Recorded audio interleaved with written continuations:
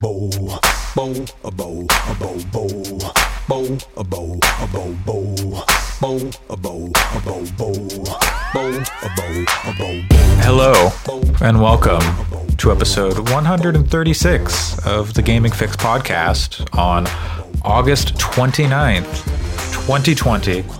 I'm your host, Andre Cole, aka your partner's favorite foolish samurai warrior wielding a magic sword.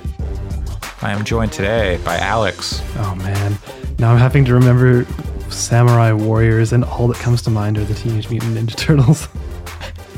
I'll accept it. Which one are you? Probably Raphael. Okay. You're cool but rude. Yeah, exactly. I don't know if you're rude, but okay. And Pat. I was not prepared for that samurai thing. That blew my mind, and it's way too early for that. You know, that blew your mind just like Aku, the shape-shifting master of evil, blew Samurai Jack backward in time. Okay.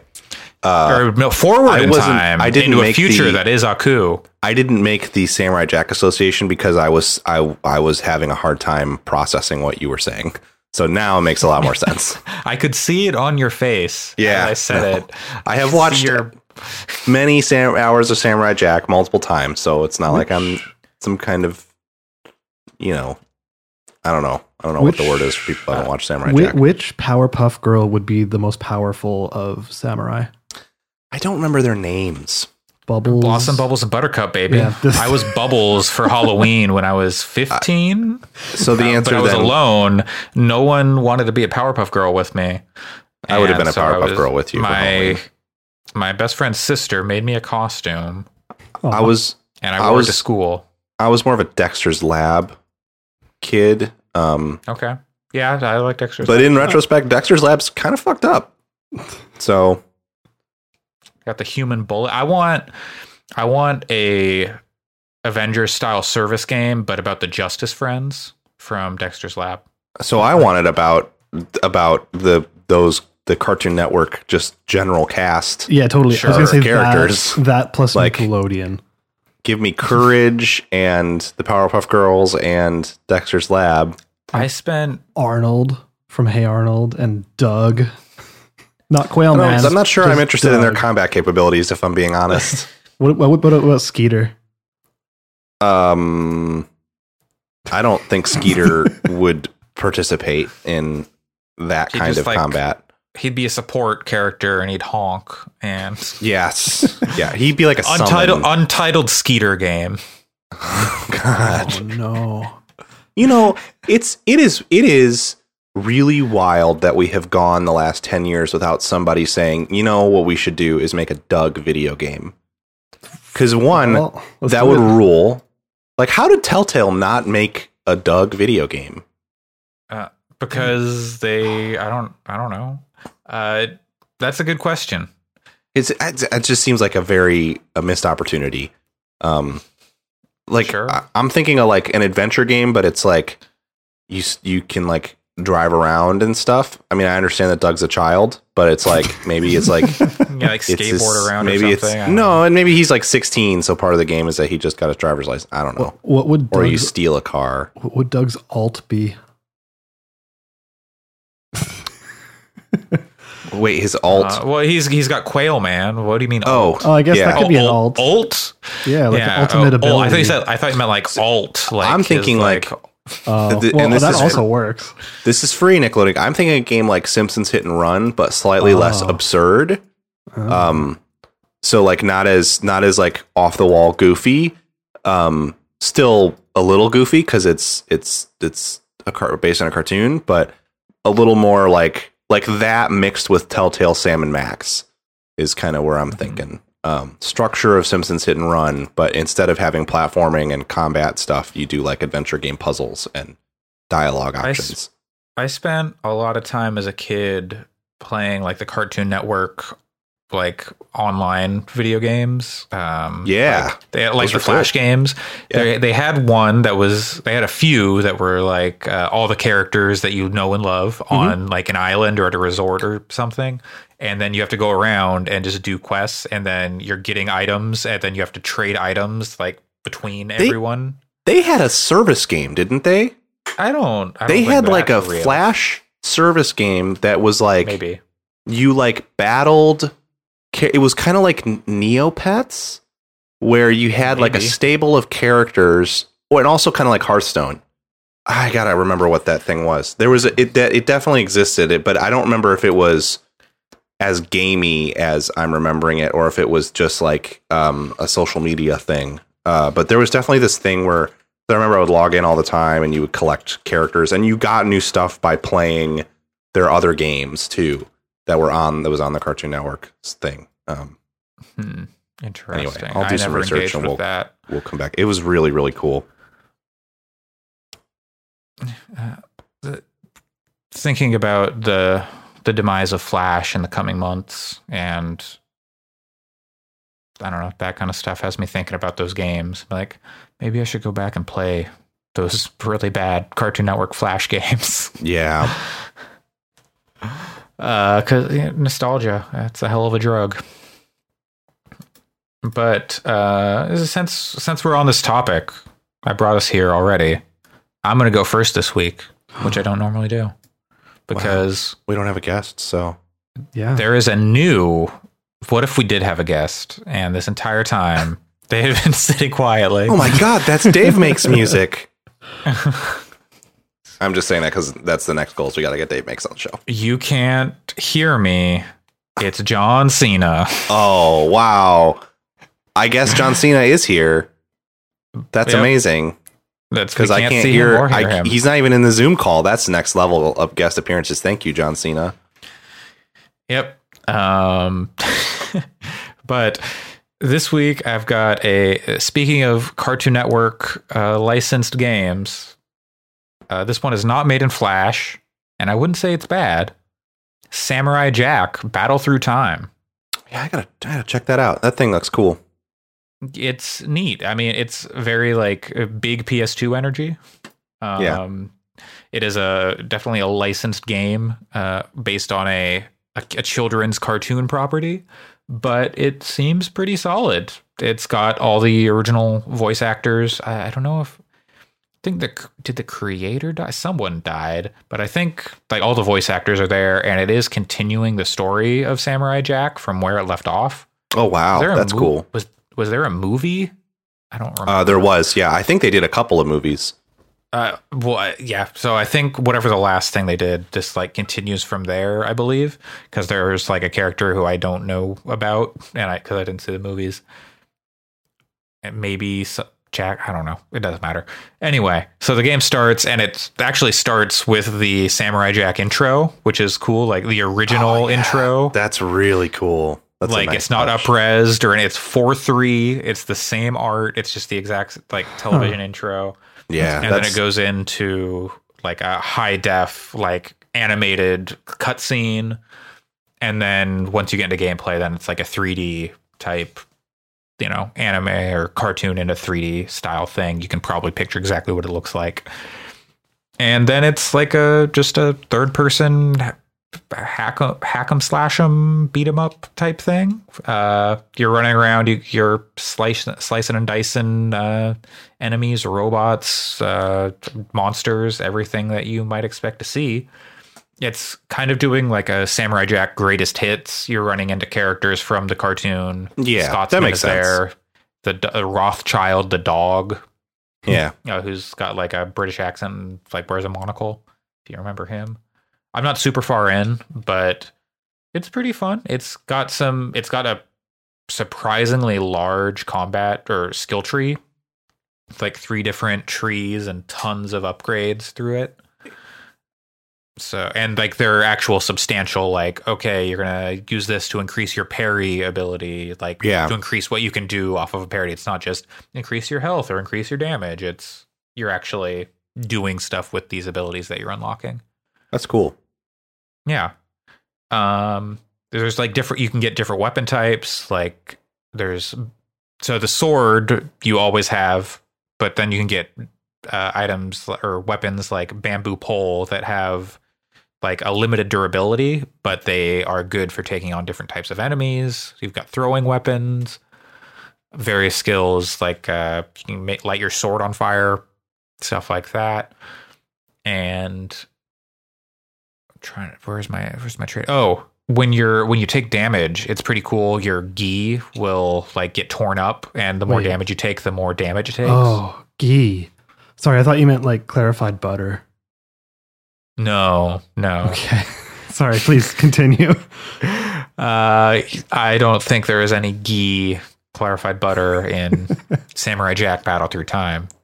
If it's butter for the soul, if you are a fan of Samurai Jack, it seems like a cool thing. I am a fan of Samurai Jack. It's $40 on. Yeah.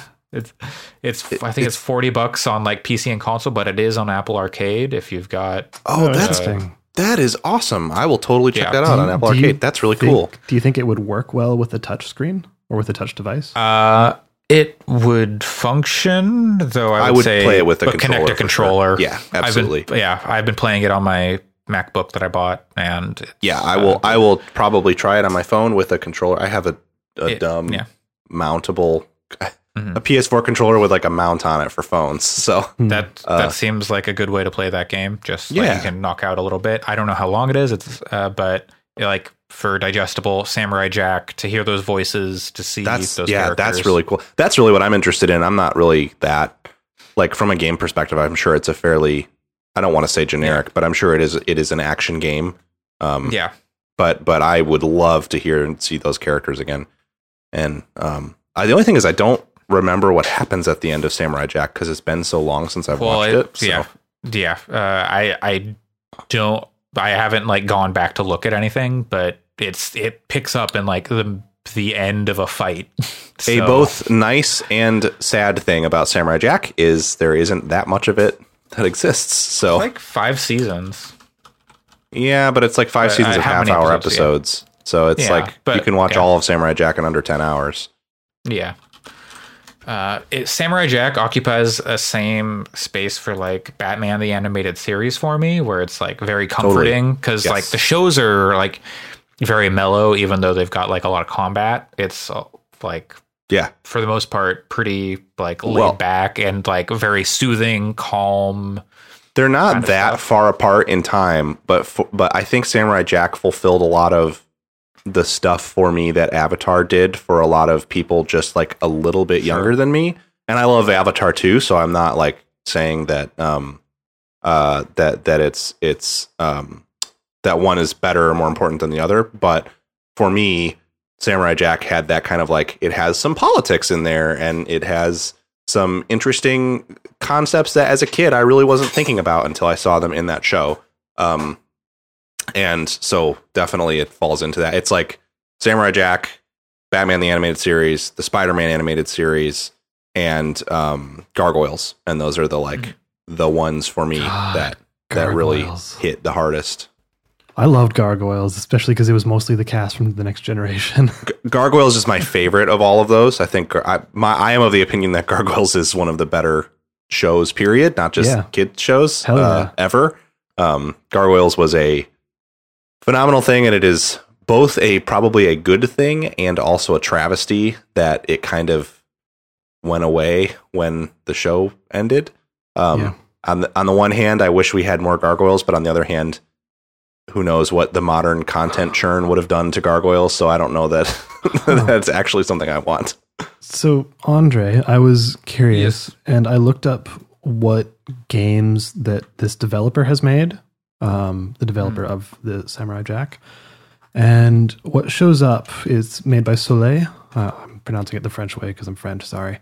So they made Samurai Jack Battle Through Time, and then they made a Naruto, a Boruto game actually, Shinobi Striker, and then the next game they have is something called Rock Shot. That doesn't have a description, and then the one before that is from 1993. Called Zerk's Learning Safari. Zerk's Learning Safari is a very good name for a product. And it looks exactly like what you expect in your mind. There's a lot you can do with that.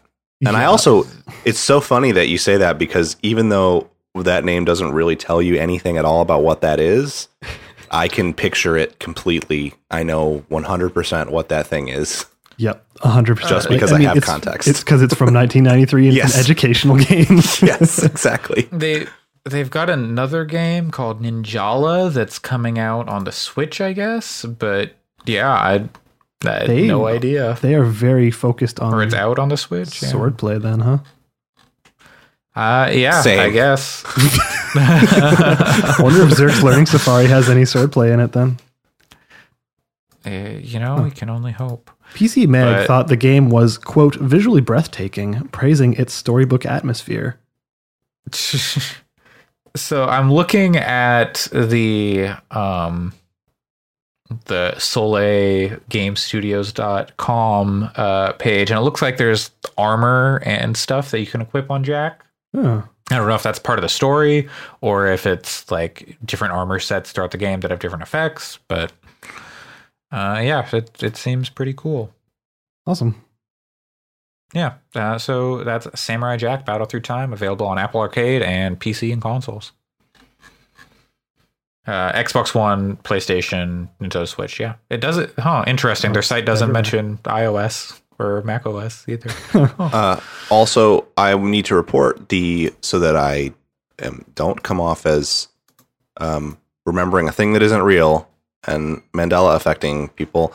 The game I was referring to is called Cartoon Orbit by Cartoon Network. Right. You collected basically digital, what are those things called? Pogs. Okay. You collected basically digital pogs that had a number and a color associated with them. And then you would fight other players and you would play your pogs, and then it would total up each player's number. What? And then it did some math with the colors. That sounds and weird.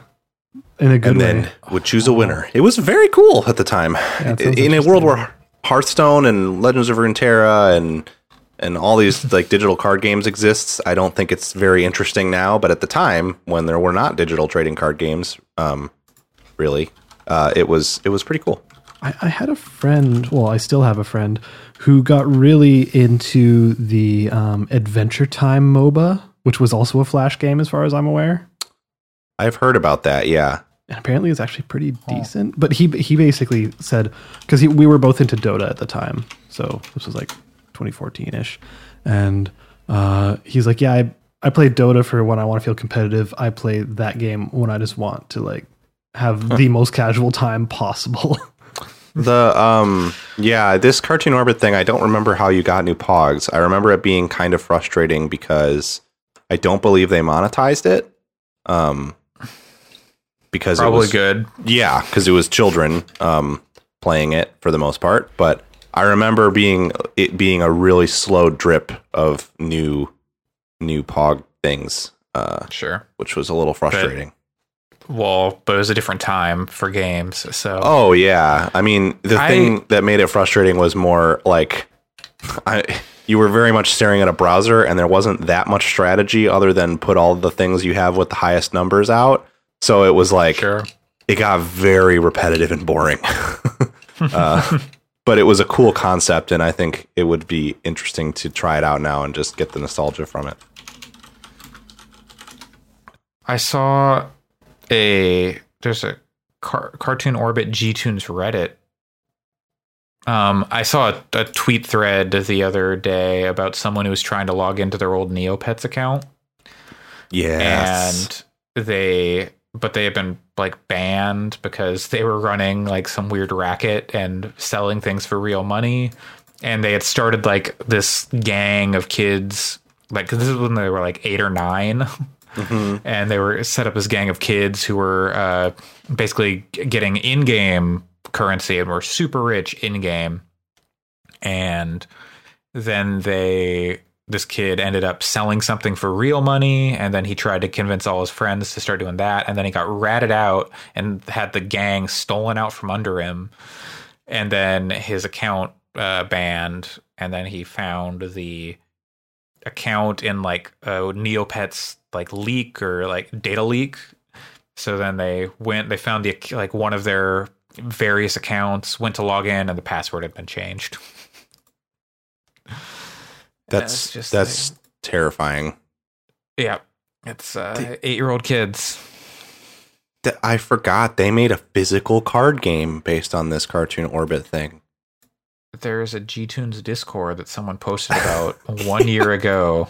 There's apparently G-Tunes mods on Tabletop Simulator. Oh, Man. no.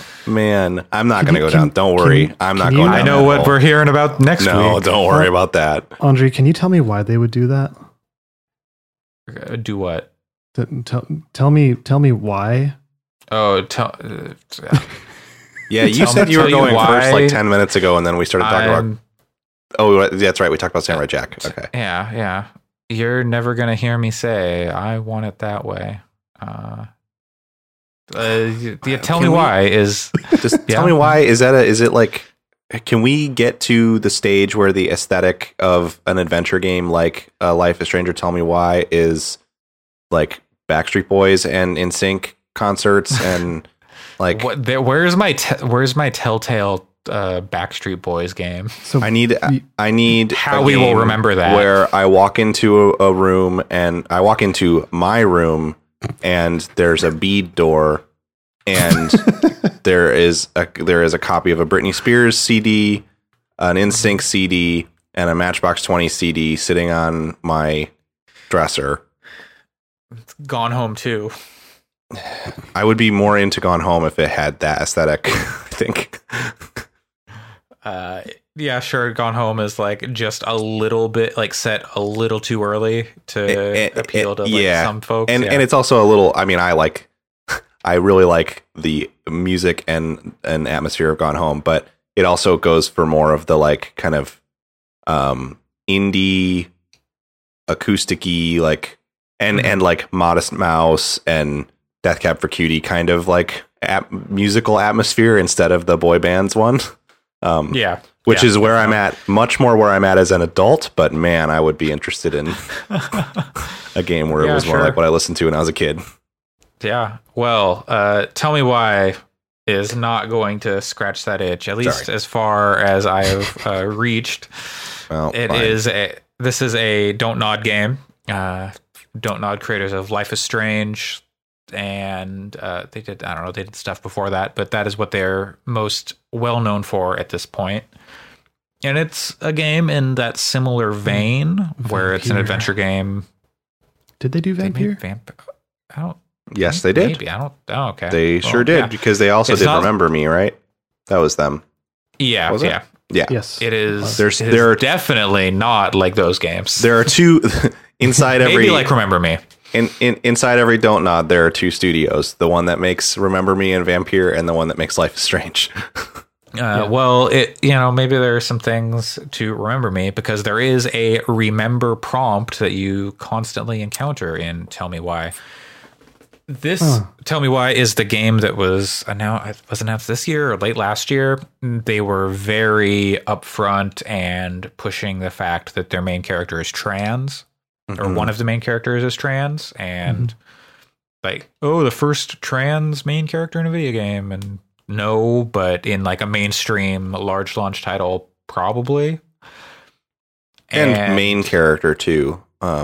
I mean, I'm sure there are plenty of indie games. Yes, but to sort of fit all those, I think I mean, I can't off the top of my head think of them, but I think there are probably not so many trans characters that you play as in major AAA. May I point games. you to The Missing? Not a AAA game. Oh, right, yeah. And I don't know if you would call Tell Me Why a AAA game either, but still. Yeah, there are a major release. Yeah, I wouldn't say this is a AAA game. So it's a little their marketing speak. I don't want to give them too much credit on that, because it's all marketing. But that is one of their big selling points. Is this is a story about a trans person up front, whereas The Missing was not like upfront about that in its marketing. That was not like, play this game about the trans experience, or about someone's experience, etc. This, and that's also more metaphorical, allegorical, whatever. But this is like you're going through someone's life and experiencing their My morning brain Please. is extremely dumb. When you say allegorical, I just thought allegorical. An Inconvenient Truth, the video game. Oh my god. Anyways, sorry, please continue. Yeah. So Tell Me Why is set in Alaska, at least this first episode. It's episodic. And like small town Alaska. And you're playing Tyler, who is the trans man out of a pair of siblings, and his sister Allison. And the game starts off with the twins' mother being killed, which sets up basically the conflict of at least this first episode, which is them trying to reckon with Tyler coming home after 11 years of like rehabilitation camp for like at-risk youth, not for not like conversion therapy or anything that, just at-risk youth.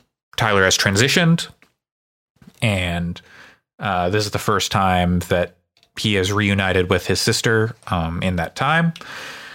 For various reasons, didn't want to see her, which causes some conflict. I'm not super far in. I'm a couple hours in, maybe like an hour and a half, 2 hours in. And so it's hard to say how the game is really going to handle all of the issues it brings up, because this is an episodic, like 5-episode thing. Yeah. So it's always hard to judge too much based on that. And it's possible that that this was just, it wasn't true. But they put out a pretty exhaustive FAQ about like content warnings for the game. Yes. Which seems to me to indicate that they're interested in not just creating a like queer tragedy story, which is why I am interested in playing this, because it seems like it's it seems like they're really trying to make something that isn't just another one of those.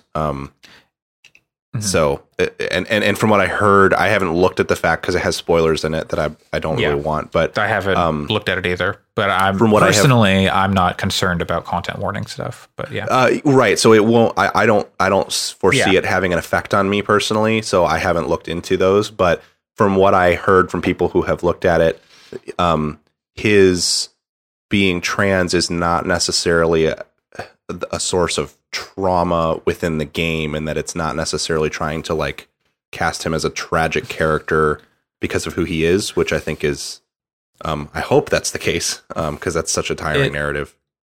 I mean, so this is basically the setup at the beginning of the episode. You're kind of figuring out Tyler believes that Tyler killed his mother in self-defense, and believes that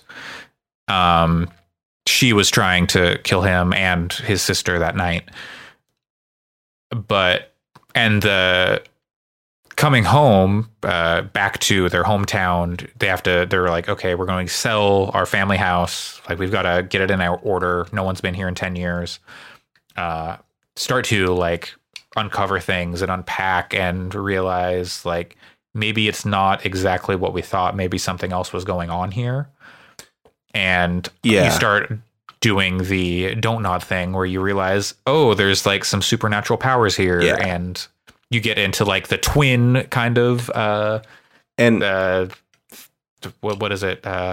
When a thing trope where they can like telepathically communicate and kind of jointly remember, like see memories kind of in like a ghostly form and recall things from their past.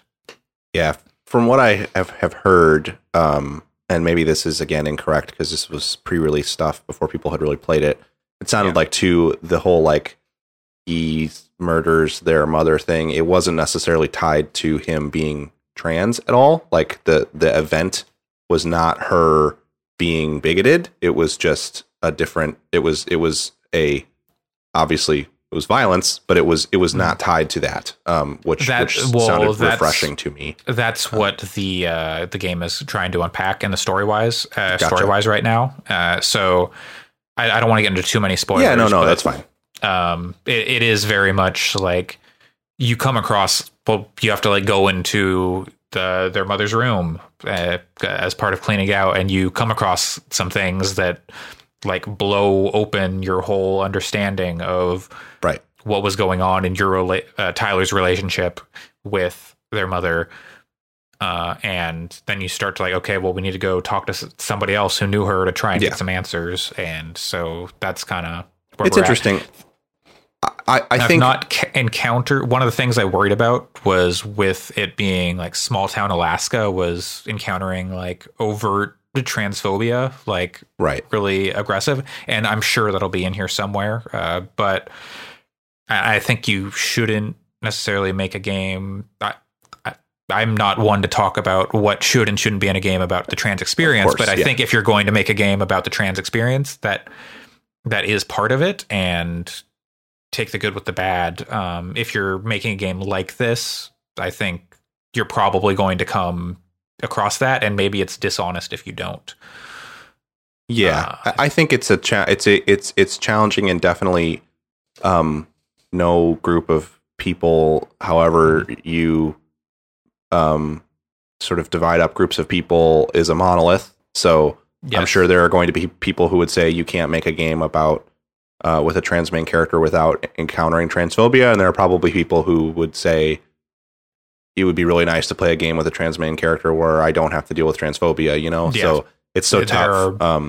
There are spots for all sorts of those games, but I feel like with the way this game is set, what the content it is currently handling, it would probably be disingenuous if they didn't. Like you do encounter some like mild transphobia of people who are not used to encountering trans people and interacting with them, and who know Tyler from when they were a child pre-transition, right, and are like, brother, and and say some shitty stuff, but it's not from a place of malice, and it is trying to like maybe humanize them. I think be like to get that point across, but Tyler is also like, take no shit, and like, listen, I'm a man, fucking deal with it. I think the thing that is exciting to me about this game is, and why I ultimately want to play it, is I ended up playing The Missing, both from Alex saying really good things about it, and then also from Heather Alexandra having some really, she wrote just a really great article about it when it came out. And so, and I played it because of its relationship to the trans experience, and I felt like it was a way to understand, to try to understand that a little bit better. I'm interested in playing this game because I'm interested in, like, obviously the story deals with that, but I'm just interested in the mystery, really, more so than I think it's. I guess what I'm saying is I want us to get to a point where it can just be like, there's just a trans character in this because there just is. I mean, it's not doesn't need to be a marketing bullet. And while it is a marketing bullet in this game, I'm still interested in playing it for just the fact that it sounds like an interesting mystery rather than the fact that it has a trans main character. I just think that's cool, and hopefully they handle it well. But I want to see the mystery. Their cadence for these episodes is actually scheduled to be pretty quick. Like the second episode, I think second and third episode will be out in September, which is much faster than they tend to put out episodes for like Life is Strange, which is like tends to be like 3 months between each episode. Maybe they learned something with Life is Strange 2. Because I feel like that sounds like it was such a great game, but it was so hard to follow because it got so lost as over time. It's like months between episodes. Does this one, like you mentioned that the twins kind of have their telepathic ability kind of thing. Yeah. But does it feel more grounded in reality than Life is Strange did? Like the first one?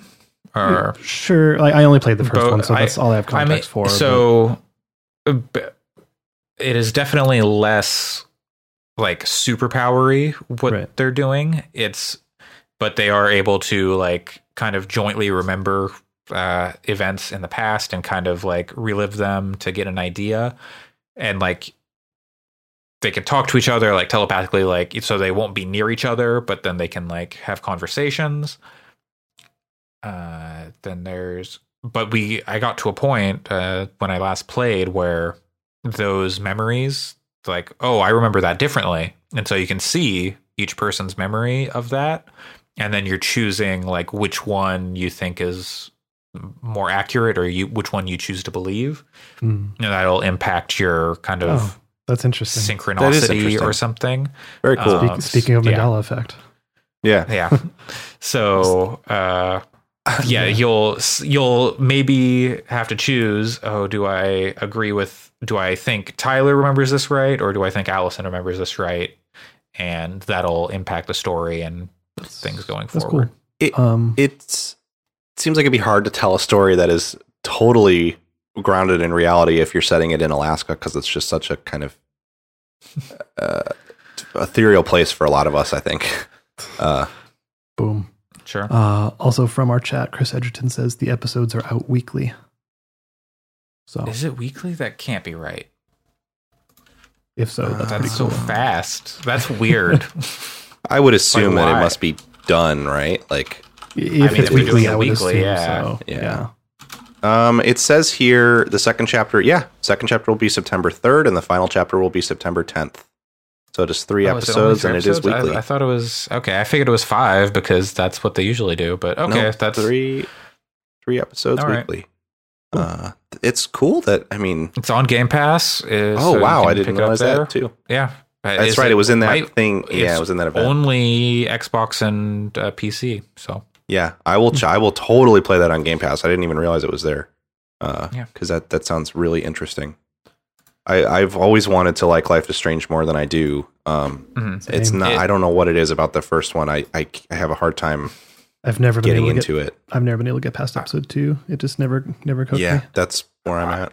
I think the setting and kind of what's going on, like the private school kind of like private high school kind of situation where everyone's like super like quirky, like CW type thing. I like that CW a lot. Show the game. Okay. I like that part of it a lot. I think it's more just the pacing of the story is the thing that was hard for me to get into, because it feels like it's kind of jilted.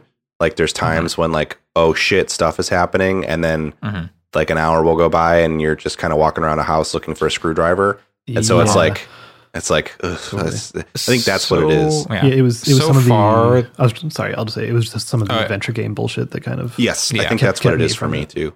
But sorry. So this is Tell Me Why is still very much that kind of game, but it feels much more compact and like tightened up. So maybe that'll help with some of the pacing issues. Plus that it's coming out weekly, so you won't be like, I've not played this for 3 months, I'm not going to go back to it. I will say the story sounds more compelling too. I think part of my Life is Strange struggle also is I feel like pretty early they sort of lay out what the story's going to be, and then it's kind of, I'm sure it's interesting to get there. Like I said, I haven't played through it all, so I'm sure that it is cool and has some twists and turns, but it the way that they early on are like, there's going to be this storm, I just was like, I don't know that this is a narrative device that's really working for me. Yeah, I think you should give Life is Strange 2 a chance, which I think is also on Game Pass. I should, because I think that also maybe kind of would sit better with you. Yeah, it sounds and then like also Tell Me Why seems a little bit tighter and less just wandering around. Like you're doing that, but there's less stuff maybe. Yeah, I should just look up what happens in Life is Strange 1 and then because I've heard that it does kind of get referenced in Life is Strange 2, even though it's not barely. Yeah.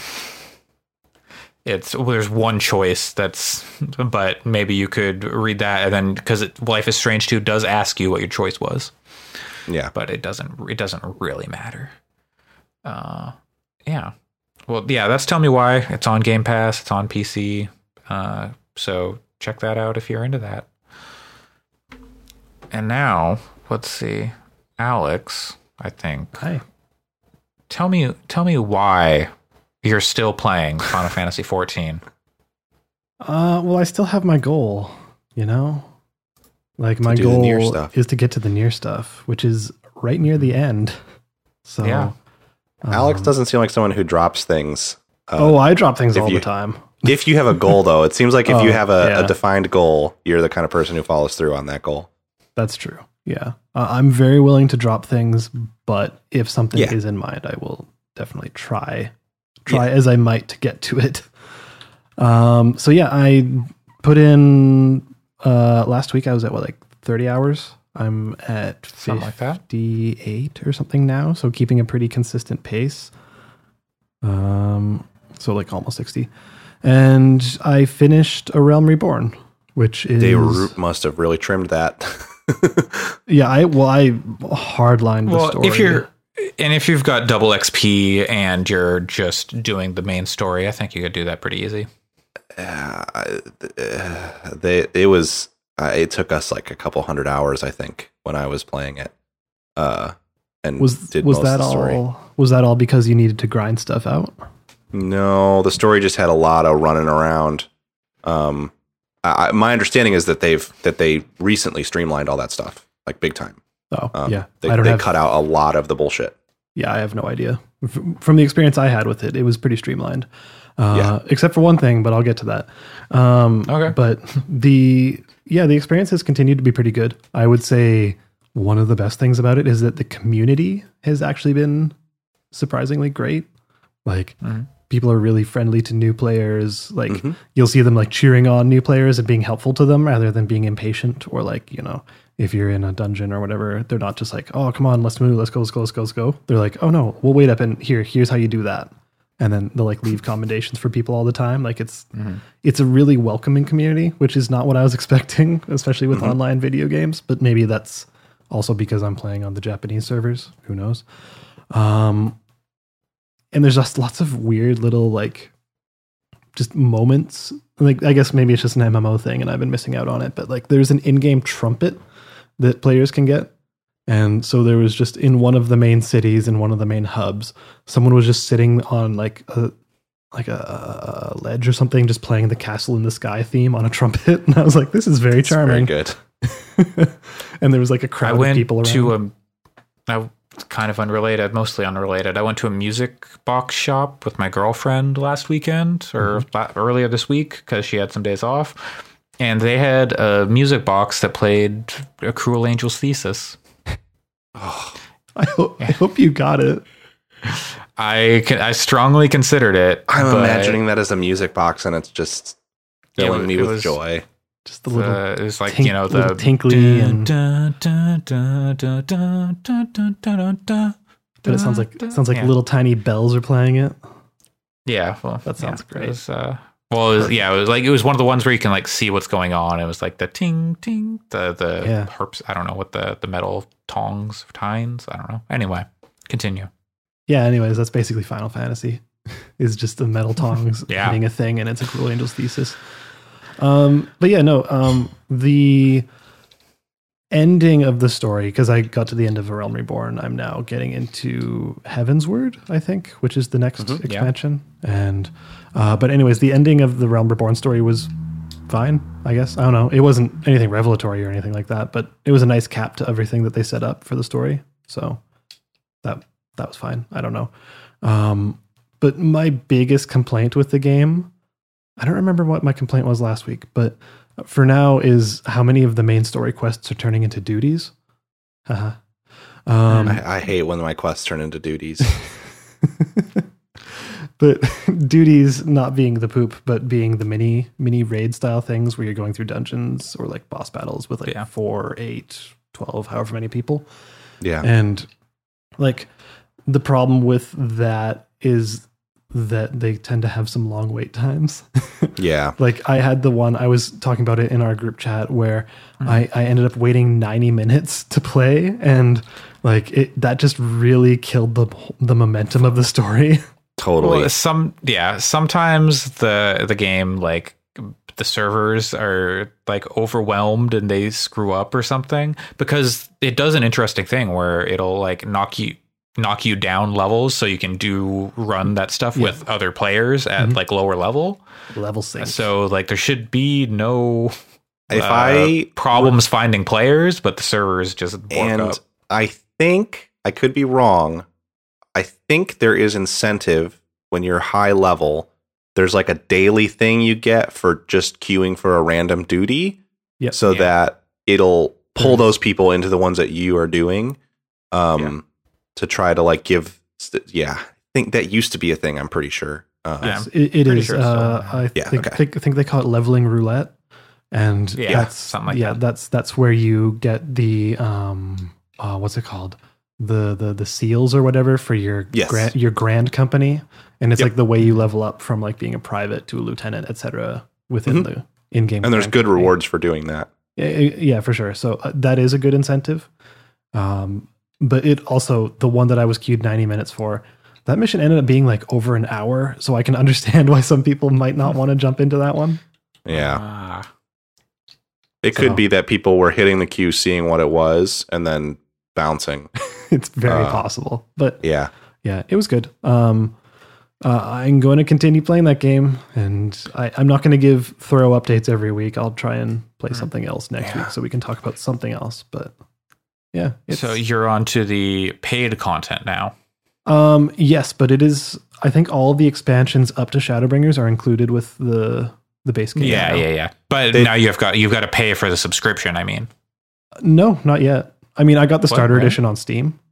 So does it come with like 30 free days or something? Yeah, something like that. I don't remember exactly. Okay, because I know like they made the like up until level 60 or something was free. And then, so if you've got like, if it came with game time, then you've probably still got like a month or something. Yeah. And actually I got an email, like, I don't know, 20 hours in that was like, oh, you reached level 30 or whatever. Here's 15 extra game days. And I was like, oh, cool. Thank you. What? Oh, yeah. Maybe I should go back because I'm like right at the end of the Realm Reborn. I'm like level 58 or something. I'm right there. Yeah, that sounds about right. But I don't know. Game's got last 5 days of vacation. Yeah, game's got some good characters and stuff like that. Yeah, which is not what I would expect from an MMO, but it has that one little fucker, what's his name, Popolov. Oh yeah, that guy's a dick. Otherwise, though, he doesn't like Ida very much. Yeah, he can go fuck himself. A weird little mustache. Then all of those, I have to talk about this one raid or whatever dungeon I did last night, which it was the first time I've ever wiped in that game, or I've seen a wipe. Like I've not been dying, but this was one of the ones that's in parentheses hard. And you're just fighting a bunch of fucking Moogles. And it's classic Final Fantasy. Yeah, but like you don't usually fight those. No, there's like 7 like medium-sized Moogles, and they all have their own powers. And then they summon like King Moogle, basically, which is like almost like a mythical being from their lore. And like he just arises from the middle of them all dancing together. Is he a really big Moogle? He's extremely huge. Okay, I wonder if it's the same, if it's the summon from Final Fantasy VII, basically. Maybe, but it gets fuck hard as soon as that guy shows up, and we wiped like twice. And the music that's playing in the background is insane. It's kind of like a Nightmare Before Christmas-y kind of music, but it's all the lyrics are in English, and it's weird. I'll send you guys the music and stuff later, but it's really, that one was pretty rad. I think Final Fantasy XIV might have my favorite music from any MMO that I've played. It has like surprisingly great tracks in there that only get better as you get into the expansion stuff. Yeah, it seems like it.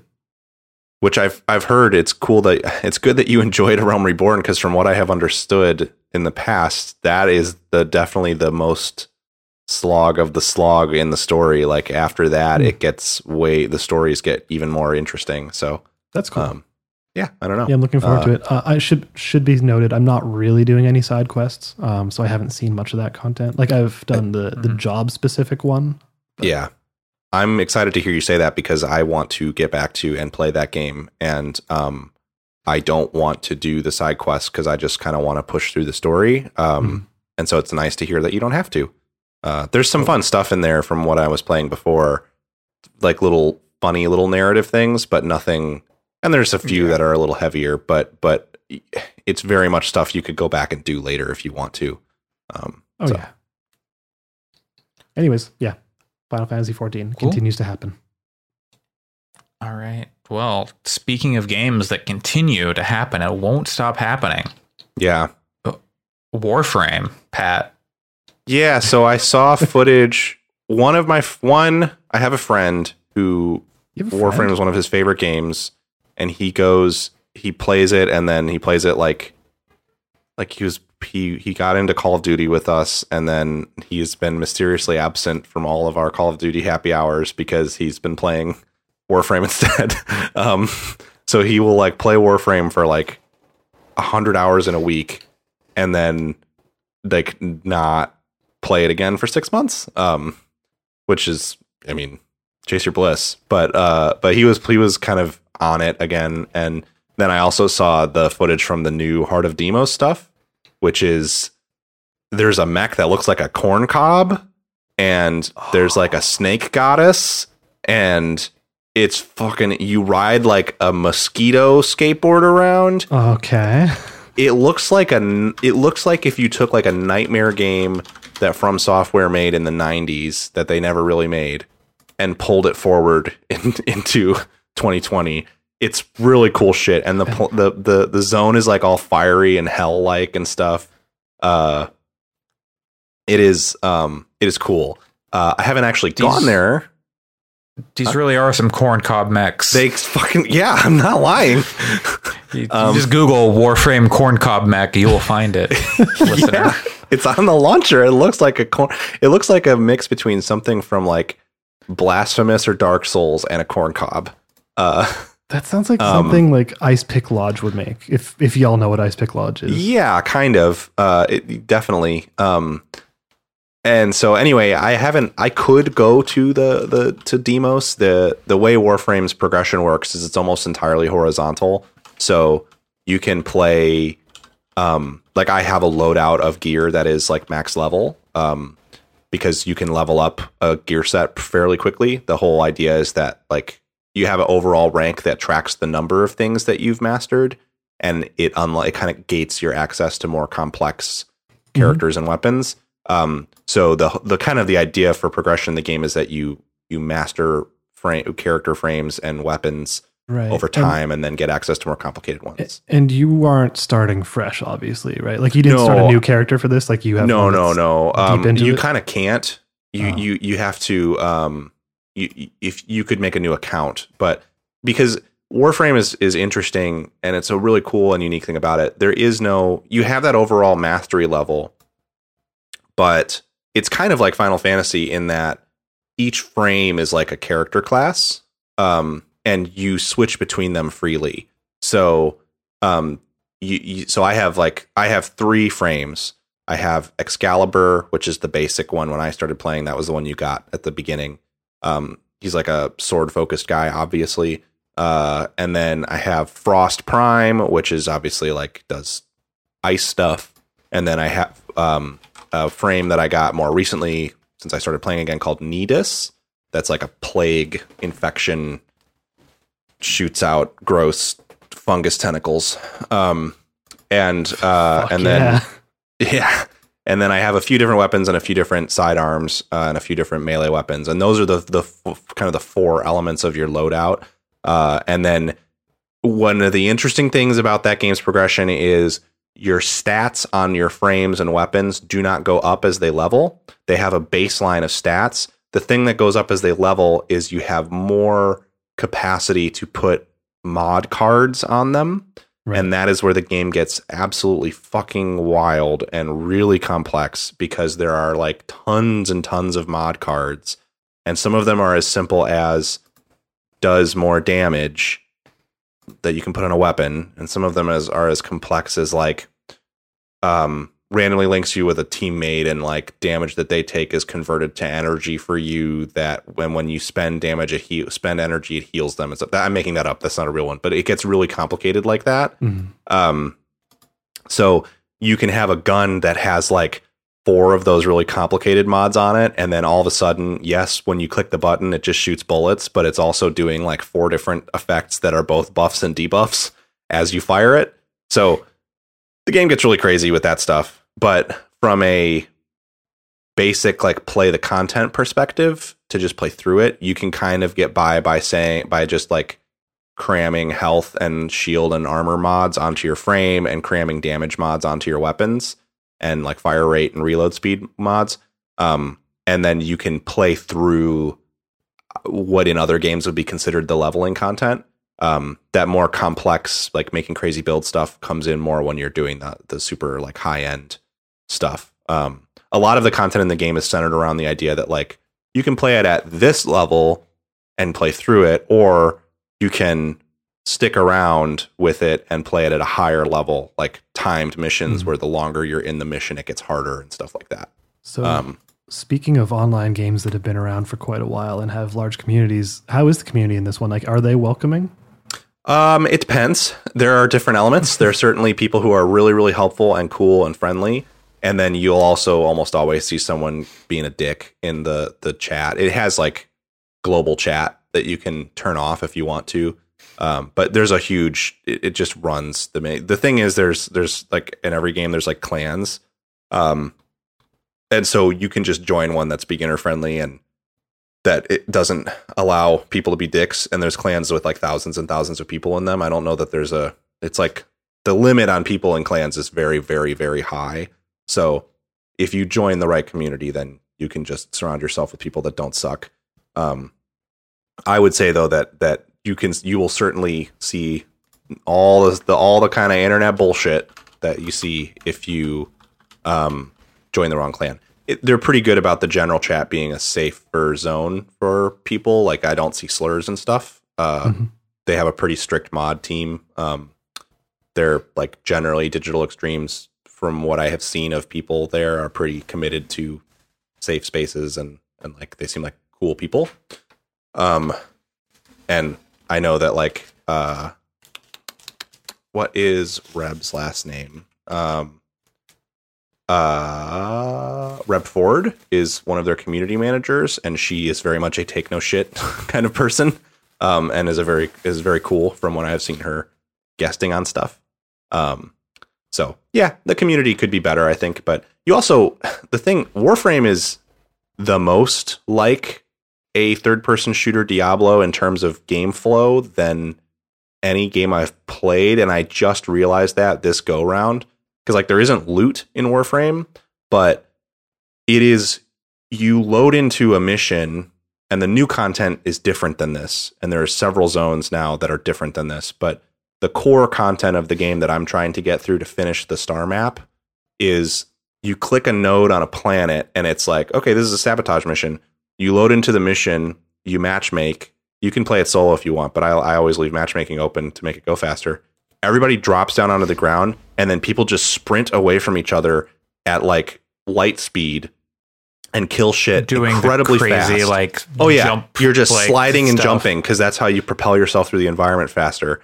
And you're just like sliding and sword slicing people's legs off and stuff, and moving through the environment super fast and trying to complete the mission as fast as you can because that's efficiency, baby. So so it's fun in that way. And it has pretty varied mission types. Another thing that's interesting to me is it's interesting how much playing this, the Crystal Dynamics must have played a fair bit of Warframe, because a lot of the objectives in that Avengers beta basically come from Warframe in those missions, like the point capture stuff in Avengers. I forgot that is like 100% a type of mission in Warframe.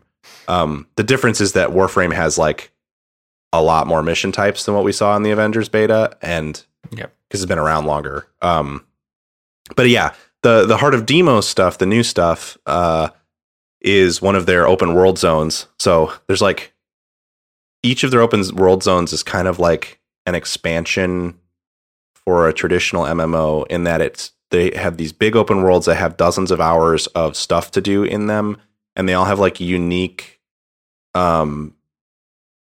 currencies and vendors and quest lines and stories and stuff, and then unique mechanics associated with them too. So like you can get in these corncob mechs in the Demos area. Those don't exist anywhere else. It's not like you like, from what I understand, I could be wrong because I haven't gone through it, but generally you can't really. Sometimes you can take stuff to other open world areas. Like there's the hoverboards. You can fly those around in different places. You're not just on that one first area, but the open world stuff is usually pretty like contained to those zones. And then you unlock like frames and weapons that you can take outside of them. Get in the corn cob, Shinji. Yeah. I'm very excited to try that stuff at some point. I have played through Fortuna, which was one of the ones they did a couple years ago. Played through the like main story. The main stories are usually like 6-7 hours. They're not as long. And then there's a bunch of side and grinding content you can do. The Fortuna story is somewhat simple, but it is really cool. And it's about like labor unions and like how one of the like guillotining the ruling wealthy class and shit. And like, it's very fun to play through, and has some interesting characters and stuff, which is not a thing I would have associated with Warframe like 5 or 6 years ago. So hopefully, I'll also get to check out that Railjack stuff, which is the space ship flying around and people like man different battle stations on your co-op spaceship. And it's wild. So that game remains quite cool. And I learned a new thing about it. And then I feel like a galaxy brain meme where I'm just like, oh my God. So if that's true, then all of this is true. And that means there's so much more to this than I could have ever imagined. And that happens to me all the time now. I remember like, I don't know, 2.5 years ago, I came on this podcast singing the praises like Warframe is better than Destiny 2. And I think I argued like, with you. Yeah. And now we have both done 180s on this. And I'm sure. I don't have a problem with Warframe, but I did get kind of burnt out on find the components for a thing, and then you have to like set it up to like build. But logically, there's no reason to really hate that. Like, okay, I have to stop playing at some point anyway. So like when I come back tomorrow or whatever, it'll be there. But it was still like when it got to be like longer stuff, like 24 hours and things, I would get on and then it wouldn't be done until like I was ready to stop playing. And that was when I was like, yeah. And you can spend money to get past that stuff, but I don't want to spend money. I had a frame. I have a frame on the table that probably is just done now. I had gotten all the components. I mean, crafting a frame can take like 4 to 5 days, basically. And it can, the later games. I can see how it would be frustrating, but at the same time, like I have stuff to level still. So I haven't hit a point where I've been mad about that. Cause I've never been like, well, I maxed everything out and now I got to wait 5 days before I can progress more. I am an instant gratification type person. I do not like to wait. I am not patient. And we talked about this in if there's something I want, I'm like, I want it now, dude. Yeah. We talked about this in our group chat too, where I think it's just different means of delivering a similar experience between that and Destiny. I've gotten, as I have said, I think on the show, but also in our group chat a lot, gotten really tired of the loot treadmill. Sure. To the extent that like the reason that I'm not dreading it for Avengers is because that loot seems so fucking inconsequential that it's like literally just push the equip best shit button and move on. Well, I think it's got the same thing that every loot game has, where early on the low difficulties, it doesn't matter. But once you get to the late game stuff, it is going to matter. Sure. And I guess what it is I don't mind the late game stuff mattering. That's to me is like when it comes down to like, actually I need to think about my loadout and make choices. Yeah. That's good. Choices are good. Choices are what makes games good. So, or can be. So that doesn't bother me. It's the like 40 hours that you tend to do of like churning through shit gear just to make the number go up. That's the part that I don't like. And at the very least, Avengers has the like equip best shit. The other thing that bothers me in Destiny, and I understand that there are ways to get around this, and I understand that a lot of people will hear this and go like, well, it's not that bad. It doesn't matter that much. But when I find a hand cannon that's power 67, and then it takes me like, then like 20 minutes later, I find a scout rifle or something that's power 70. I don't want to switch from the hand cannon if I'm enjoying using the hand cannon, but then I feel like, well, I'm not using the best equipment that I have, and then I'm not making the number go up more. And at least they did a lot to alleviate that, but you can continue, and I can. Yeah, I know you can feed guns to guns, but but it's not even that. It's they made it so you don't have to have gear equipped basically to get better gear, because before it used to be you have to have your highest level stuff equipped to get more to impact the loot you're picking up. But now it takes whatever the highest number of stuff in your inventory. Yeah. So if you're enjoying that weapon, and like in your example, I'm I'm super pedantic, like, well, 69 and 70, it's not very different. Yeah. So you could, and I think they did do stuff to tackle that. Alex, you had something. I was just saying nice because 69. I think Destiny I keep using Destiny as an example because it is the biggest one of those, but I also think they've probably solved a lot of my issues more than almost every other game that does this. I think Warframe is probably bigger, but Destiny just has the more mainstream appeal. Well, I mean, more Destiny has a loot. Warframe doesn't have a loot grind, I mean, it has a grind for sure. So it's again, it's functionally very similar because you're just grinding for resources instead of loot to level up your stuff you already have. But the other thing that I have come around on with Warframe 2 is the notion of like, I like how different each piece of equipment is. And I like how much it changes the way you potentially can play the game. You don't really have to change the way you play the game. Guns are guns, but just like in Destiny, but at the same time, there's a degree of expressiveness and fluidity to the moving and shooting in Warframe that I'm really enjoying.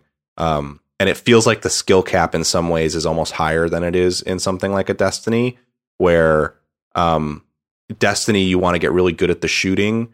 Warframe, it's kind of more about getting good at the movement. So it's an interesting contrast, but it's certainly not I am sure I was already pissed at Destiny about the content vault stuff. And then hearing some of the shit about Beyond Light sounds really cool. So I may already be going back on my, I'm not going to touch Destiny again stuff, and we'll probably touch Destiny again in the next year. Maybe not at you are not the only person who has criticized them for their approach, and I believe that they have said that they're not trying to rely on the FOMO stuff as much. So, which is good. Like going forward, that is good because they've done some really neat stuff in the season so far, but you can't go see a lot of that now. I also have shifted my mindset to an extent and come to understand that, I mean, when I say this, I mean, like in the last week, I have gone through this process. It kind of clicked for me like 2 nights ago, where Destiny is almost like Magic the Gathering at this point, where you cannot get hung up on one cool card from 3 sets ago in Magic the Gathering, because it's just not going to necessarily matter in 3 more months. And that's kind of where Destiny is at. To me, it used to be like the exotics in that game are like legendary items, not legendary in terms of quality, but like legendary conceptually. Legendary items that like you talk about the Rat King with your friends and that means something. That's that's a special thing. And I think that isn't sustainable for a service game that's going to end up being, in their hopes, it seems like decades, not this specific game, but Destiny as a franchise run for decades. Because there's only so many Rat Kings you can design. I mean, it's all guns, right? So like, and bows. and swords, but there's sort of a limit, I guess. So the way that it seems like they're approaching it, which is more like, hey, like Magic cards, these guns are going to rotate in and out of being good and useful. Sure. It makes me a little less. It sort of triggers my FOMO anxiety a little bit less, thinking of it in that way than it does thinking of it more as a, like, I have to collect everything. Because that's how I always used to think of Destiny, was it's a collecting game, but it's just not really anymore. And that's okay if that's what it I mean, they've made that basically impossible with the amount of vault space they give you too. Like you just can't hold everything at this point, or very nearly. Like you physically can't. Like, they've got the collection stuff, but that's more because you can pull anything you've collected before. Not anymore. No. Really? They took that out? Well, no, you can pull stuff from like OG Destiny, but stuff that rolls with random drops, like random stats and stuff, you can't pull. Stuff I don't really care about as much. Yeah. But any of that newer stuff you can't pull. So like you have to either store it or you have to get rid of it. Yeah, that's like the weapons with like stats though, right? Like that's not. But it's also armor. Exotics. No, exotics you can pull, but like anything else, because you can only use one exotic. But. I don't care about the being able to. I care less about that stuff. To me, it's more like the bespoke. Like this is an exotic weapon that I did a quest for and spent like hours grinding to get, and it's really cool. To me, collecting all of those used to be Destiny. That used to be the thing that made it interesting. Was saying, well, today I'm going to pull out this handgun that collects energy from the sun and fires it in a concentrated beam every time I shoot it. And that's fucking rad as a concept. Yeah. And I have that now. And it's just a thing that exists in my inventory. And I'm kind of working to get over that as like being what that game is. And I think instead now what that game is really is more of the revolving, like you're churning through, more randomized stuff over time, which is less interesting to me, but also I don't hate it as much coming at it with that mindset as I was coming to hate it in the last couple months with all of the rotation stuff that they're doing with the content. It'll be interesting to see what they do, what Beyond Light actually does to the game. Yeah.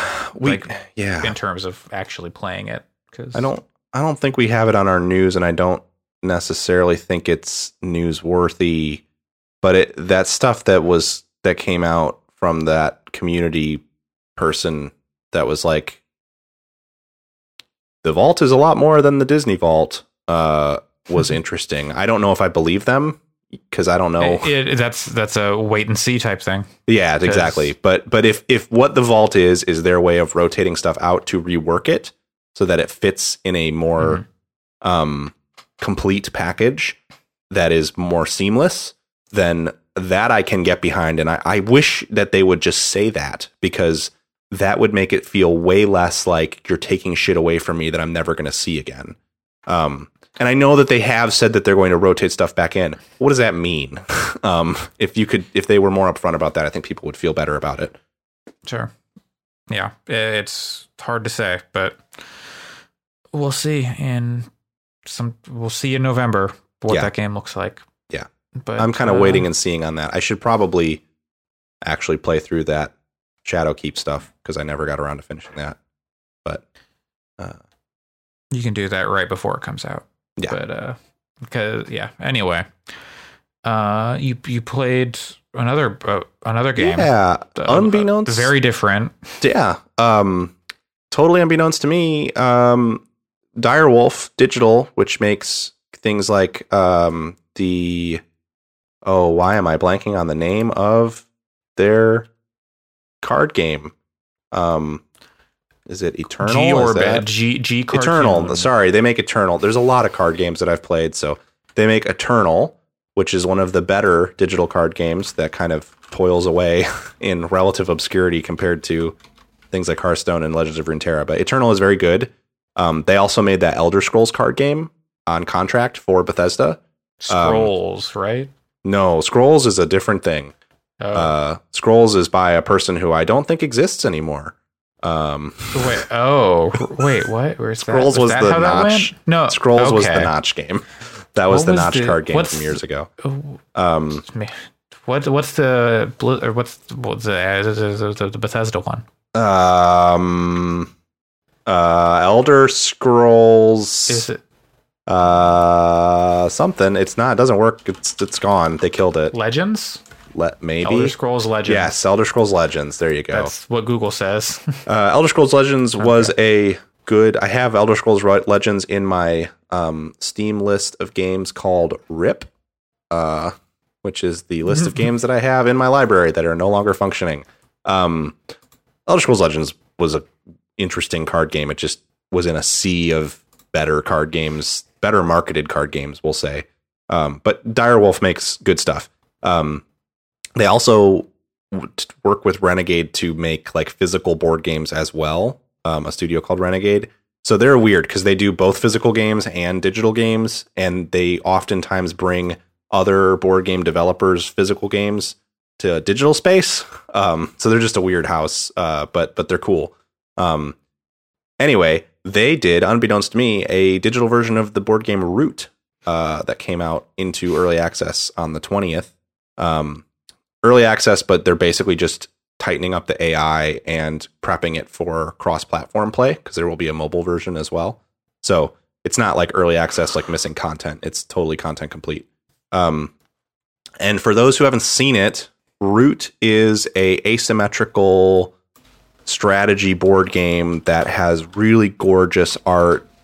You play as forest creatures basically, and it is a really brilliant strategy game that I had not really engaged with because it's expensive to have the physical copy, and I hadn't really had people to play it with until relatively recently, and then quarantine happened, so I have not been playing physical board games with people, but it's a beautiful game, really complex, and I played through the tutorials and a game last night against the AI, and the digital version is really, really well done.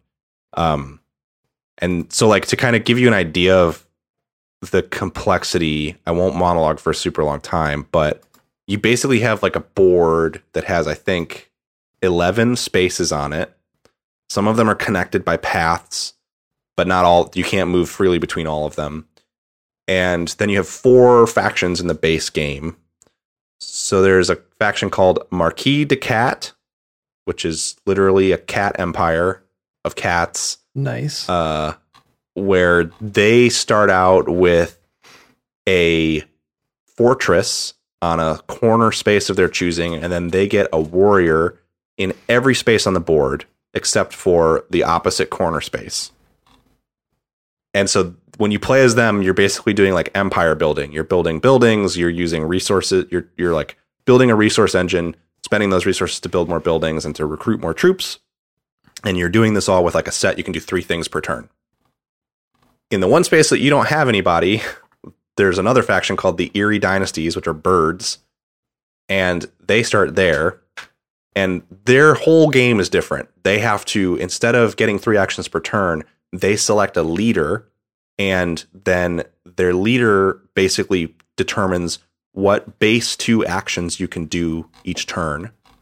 And then you play cards from your hand. You have to do this to program in other actions you'll be able to do, but those stay there.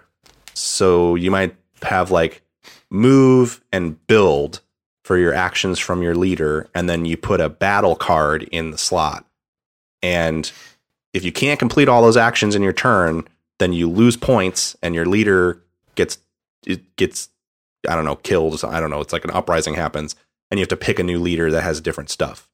So they're very much about like programming out and planning way ahead to try to make sure that you can do everything you need to do and move around the board and sort of take land from the cat player. And then you also have a Woodland Alliance, which is they don't have anything on the board at the start.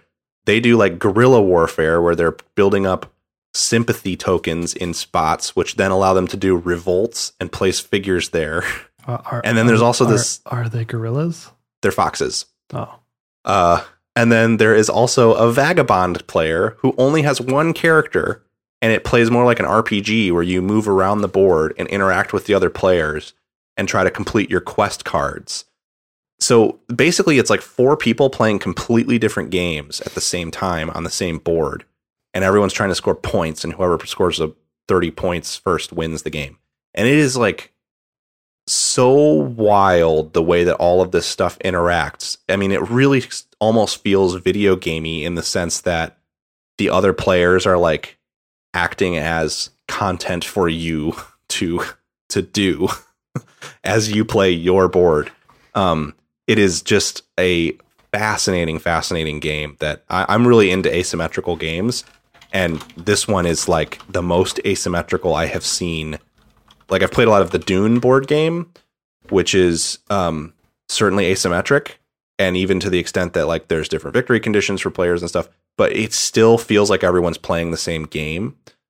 This is like the mechanics of each faction are so wildly different that it almost, the only common elements are how the battle system works and that you have cards basically that everyone draws from a shared deck of cards that have like each faction uses the cards in different ways, but there's a shared deck of cards in the middle of the table. So it's a really wild thing, and I highly recommend it to people who like, you don't have to like board games. I think this digital version of it, they do such a good job with the UI and with the visual treatment that it doesn't, if you didn't know it was a board game, you might not think anything different if you boot it up, and you might just assume it's a strategy game made for PC or mobile. And it's only $15 too. So it's like, it's a really nice package. And you know, it has like the online multiplayer, it has single player, it has like 20 different challenges you can play, which are games with different parameters to make them harder. And it's just a really fascinating thing if you want to kind of see what is one of the baselines right now for strategic board games. Because Root as a physical game is extremely popular. And I highly recommend it. Nice. Is it like, it's on Tabletop Simulator? Does that like you have to play it with other people? On Tabletop Simulator, this isn't Tabletop Simulator. Okay. This one is a standalone thing. Yeah. On Okay. TTS, yes, and this is a thing that happens pretty frequently now. Is someone will develop a Tabletop Simulator version that becomes official, and then you can pay like $10 or $15 to unlock it as an officially supported mod for Tabletop Simulator. But this is actually like a totally digital version. Gotcha. That is not on TTS, so it has AI and stuff to play against. Right, it's an early access. Duh. Yeah. Well, I mean, it's easy to, if you search you'll find the Tabletop Sim mod too, so it's easy to mix them up.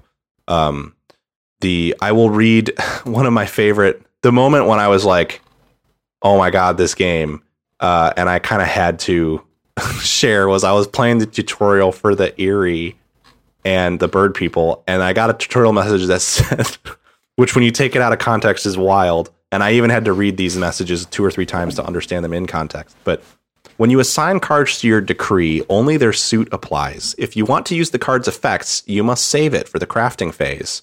And then during Bird Song, you may craft cards from your hand using roosts. Each roost contributes the suit of its clearing towards paying costs, much like the Marquee workshops. Which is a lot of words. That is a lot of words. Just don't. During Bird Song? That was the thing in BioShock Infinite, right?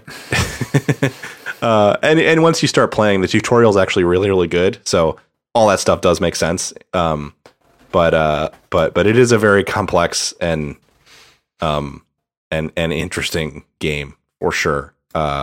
And I hope that they add the expansions to it over time, because there's been a few expansions that have added extra factions that all are themselves totally different and unique compared to what is in the base box. So it is cool. It's a good digital board game to try to convince your friends to play while everyone's quarantined. Awesome. That's great. All right. Well, since we're a small cast today, that means we're done with games. Yeah. Well, after only an hour not and a even half. 90 minutes. Oh yeah, I guess because we've only been Chat going before, for like an hour 15. and yeah. So that means it's time for news, and there's a lot of news this week. I don't know how much of it matters, but there's a lot of it. Yeah.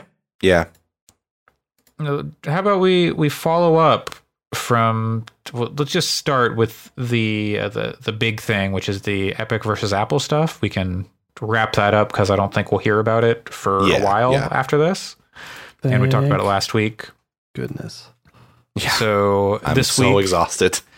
was the first hearing, I guess, in the Epic versus Apple Fortnite on iOS and the payment processor and 30%. Apple's the Save Fortnite.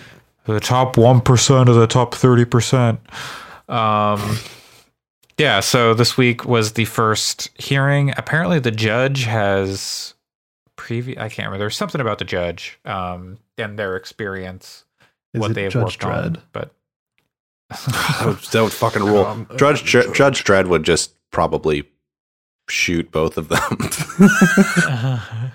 Well, this judge did not, but so we got kind of a split ruling in this first hearing before things go forward.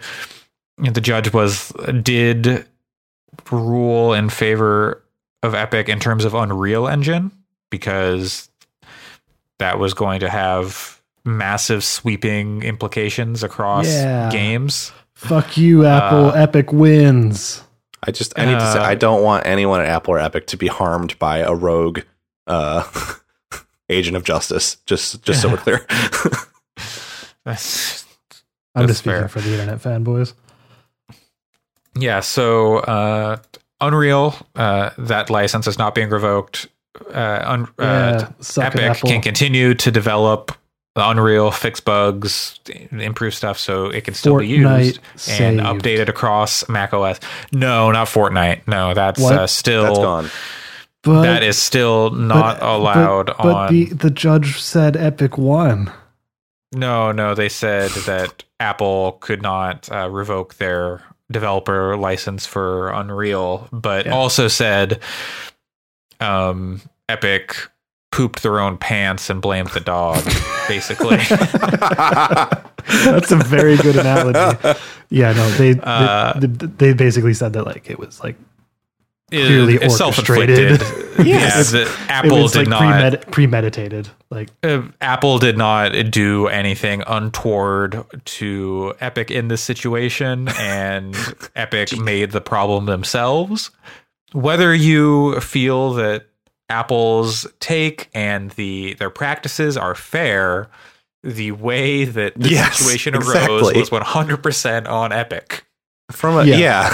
I mean, they had the full marketing campaign ready to go. Oh, yeah. No, this was all 100% premeditated.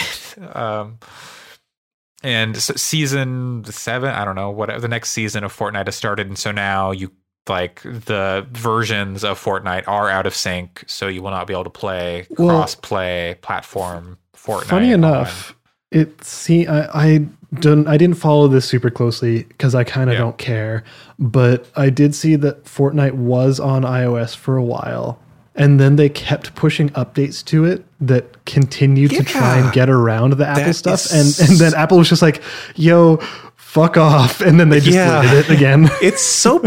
It's like pathetic to me. I mean, obviously, fuck Apple. I mean, I'm not on either of these companies' side here, but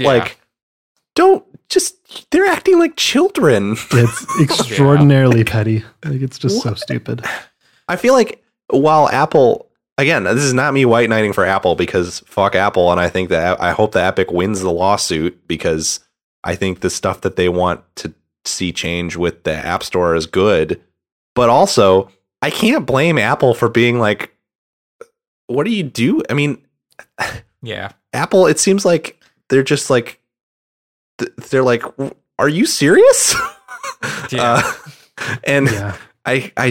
think it's just a stupid mess of a thing.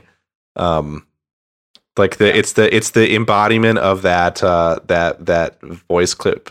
I don't know if anyone, this is a deep cut, but there's a very good Giant Bomb episode where they played voice clips of Patrick Klepek saying stuff. Oh God, yeah. Two companies Yeah, corporations pissing pissing in the wind. Yeah. No. Yeah. No. You think they're going to go back on this? No. Actually, my partner, at anytime I need to say no, I often will say no. And she knows exactly what I'm referring to. Good. It's a good clip. That is anyway, yeah. It is just like two huge companies just like you said, shitting. Well, Epic's the one shitting themselves. Apple's the one who didn't give them a key to the bathroom saying, "What are you doing?" Like, no, Apple did give them the key to the bathroom, you're right. And Epic went, "No, you got to give me." Yes, you got to. They're standing. You got to open the door for me. They're standing in a JC Penney, poo pants, and the person is going, "Here's the bathroom." And they're going, "No, you got to give me like new underwear and a pair of Levi's right now." No, they're like, and everyone in the store. They're also like, for free. This ain't toilet paper. We want a bidet. So it's just, hey, that's a reasonable request. I'm gonna say right here. I think the thing that bothers me the most about this is I think that the most pro-consumer move for Epic right now is to maintain their case, to push it legally, but to, in the meantime, while we're waiting for that litigation, to just put the game back on the App Store and take the payment thing out. You don't have to take it out on other platforms, so if people can figure out for themselves that they can buy it on PC for less and then use it on iOS, fine. Because what you're doing is like, there are people who can't play it other ways. It's like a game they really like, and all they have is an iOS device because there's just lots of places where that's the case. And so it sucks for them that they can't participate in the new season of content and stuff. And Apple does not care about that. Like those people. And they're not going to. Yeah, exactly. So, and I mean, yes, that's shitty of them, but that's how it is for everyone who operates within their ecosystem. Epic is not special. So I don't see why, like, yeah. I don't know. Well, we don't have it written down here, but did you also see the Facebook stuff? I saw something, if you can remind me though. Yeah, Facebook also kind of threw their hands in and like we're trying to do updates on they also tried to do an update to also try and get around the 30% App Store tax basically. There was something going around about iOS 14 like privacy stuff is going separate. To like reduce like ad revenue and on Facebook that is for just people. Fuck Apple completely for that stuff from what I was reading about that. Like that and the WordPress stuff was just like the WordPress stuff they went back on. Oh, okay. I hadn't seen that. Yeah, but like Facebook is doing some kind of like a paid event feature for like local businesses and stuff that they can do. So like basically like let's say some local test kitchen is having like a cooking class or something like that, and you can buy it for like, oh, I'm gonna reserve a slot in this for $10 through Facebook, and Apple was saying, oh, we're gonna take 30% of all of that, and basically taking it more away from the local businesses than from Facebook, and so let me tell you, a thing. If you, as someone who runs Facebook could step in and like do something about that. I feel like step in monetarily and be like, we'll cover that like 30%. Yeah. That would be good. Sorry, Pat, you were going to say that? I will say, as someone who runs a Facebook account for medium-sized business, Facebook is hammering everyone to take advantage of this new feature. Oh, you can say, I don't care about this as many times as you want to your Facebook rep, and you will still receive an email the following week about it. Wow. I didn't know it was that pushy. Yeah. That's kind of rough. They're pretty pushy about all their quote services for small businesses. But speaking of other companies, giants pissing in the wind, Microsoft also came out. I don't know if this happened before, but Microsoft came out in support of Epic in terms of the Unreal stuff. They said that it would be extraordinarily harmful to them and other creators. And they will probably be filing a brief because they are not happy with Apple either right now because of the Game Pass stuff and doing some sort of So everyone's like trying to gang up on Apple right now, which is not a bad thing. I mean, Apple sucks, but like The way Epic is doing it, though. Yeah, Epic also sucks. I can't really blame Microsoft for filing the brief, though. Apple's got a lot of lawyers. They've got a lot of money. It's not like you're gonna nickel and dime them into. Yeah, I don't know. Maybe if they get to like, okay, we just don't want to deal with litigation anymore. We'll like do some mild changes to policy that it doesn't give people. I don't think they'll do that everything at all. What they want. I don't think they'll do that at all. I think they'll fight this in court, and I think they'll win in court because there's no precedent for what Epic is trying to say. Like, oh yeah. I am in favor of breaking up tech giants. I would like to see Facebook 100%. and Amazon and Google and Apple and Microsoft and all of them get broken up because I think they all there's antitrust concerns with every single one of them. I mean, we're basically in an oligarchy already. So like I am definitely, I am very much a socialist about this stuff, but at the same time, if you look at the legality of it, you sign terms of service when you agree to release stuff on Apple's platform. There's nothing legally that they're doing wrong to Epic right now from a informed layman's perspective, at least. And it's very what they've got to try and make a case for, and it's that they indeed are. And it's very clear. I mean, constitutionally, they're not doing anything that's illegal. And it's very clear that what Epic's strategy is to build public like hatred for Apple to pressure them into settling. Never happen. And I don't buy it. I don't buy what Tim Sweeney says. I think if Apple gave Epic a sweetheart deal, they would take it. I don't think that they would push it for all developers or whatever. Mm-hmm. I think if anything, they would continue to maybe try to push in that direction after they get their deal and act like, well, now that we have the deal, maybe we can make it happen for everyone. Yeah. It's baby steps kind of thing. So, but I mean, those emails did come out, which that whole thing was just like, what are you doing, Tim? Yeah, just shut up. Like, what do you think the chances are? Because it looks like the next court date isn't going to be until next year. Percentage chance. What do you think the chance is that this gets settled out of court? Very low. I mean, unless Epic gives up. Epic is going to. I want to say if they didn't buckle by the time this rolled around, they weren't going to get it that fast though. So I'm not sure. I think they'll stick in it because they can say Fortnite's on so many other platforms. And yes, there are plenty of people who don't have access to other platforms. All they have is a phone or whatever. Yeah, but there's plenty of people that do too. Yeah. So they're not going to miss the $2 million or whatever they make on iOS. But that's the thing. They can hold out. They could never go back on iOS and be okay. Yeah, they can never go back on iOS and be okay, and Apple can never have Fortnite again and be okay. So that's the thing is neither of these companies has incentive to settle this quickly. Especially, and if anything, Epic is the one who has less incentive because for them, this is not just an event to they're not just marketing this lawsuit. They're also marketing Fortnite because it's a game that they, I think, understand that they need to keep it in the public conversation to keep it, the biggest thing in games. This is very much, to me, a calculated way to both achieve a business goal of theirs in getting more money on a platform that is still probably a large platform, even if it's one that they can live without. And they are marketing Fortnite now because a bunch of publications ran big stories about Fortnite. So... And it is not a coincidence that all of this came out right as they have a new season featuring Marvel characters. So for them, I mean, for Epic, I bet they're happy to ride this lawsuit out because they can keep getting people to talk about it. And I'm sure that they have a long campaign of information and internal shit to release over the next 8 months that will keep people constantly talking about this. And it's so fucking exhausting.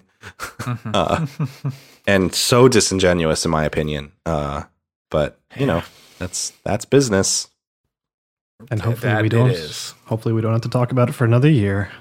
I mean, I will definitely get to a point where if they if Tim Sweeney has new emails to post to Twitter every week for the next 6 months, I'm not going to talk about it every week.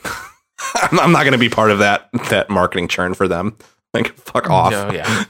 No, yeah. So that's where the Epic stuff is. It'll be interesting to see what developments happen when they finally do, or if there's any like super juicy discovery stuff, but I don't think there will be, because this was so nakedly like marketing and a publicity stunt. And even if their goal with the suit is, I don't want to say noble, but if they have like a, reasonable and could benefit if it goes through, but it doesn't seem like Apple really has anything to hide in this either. So I don't see anything like really juicy coming out. I'm sure that Epic will try to make stuff seem juicy. Yeah.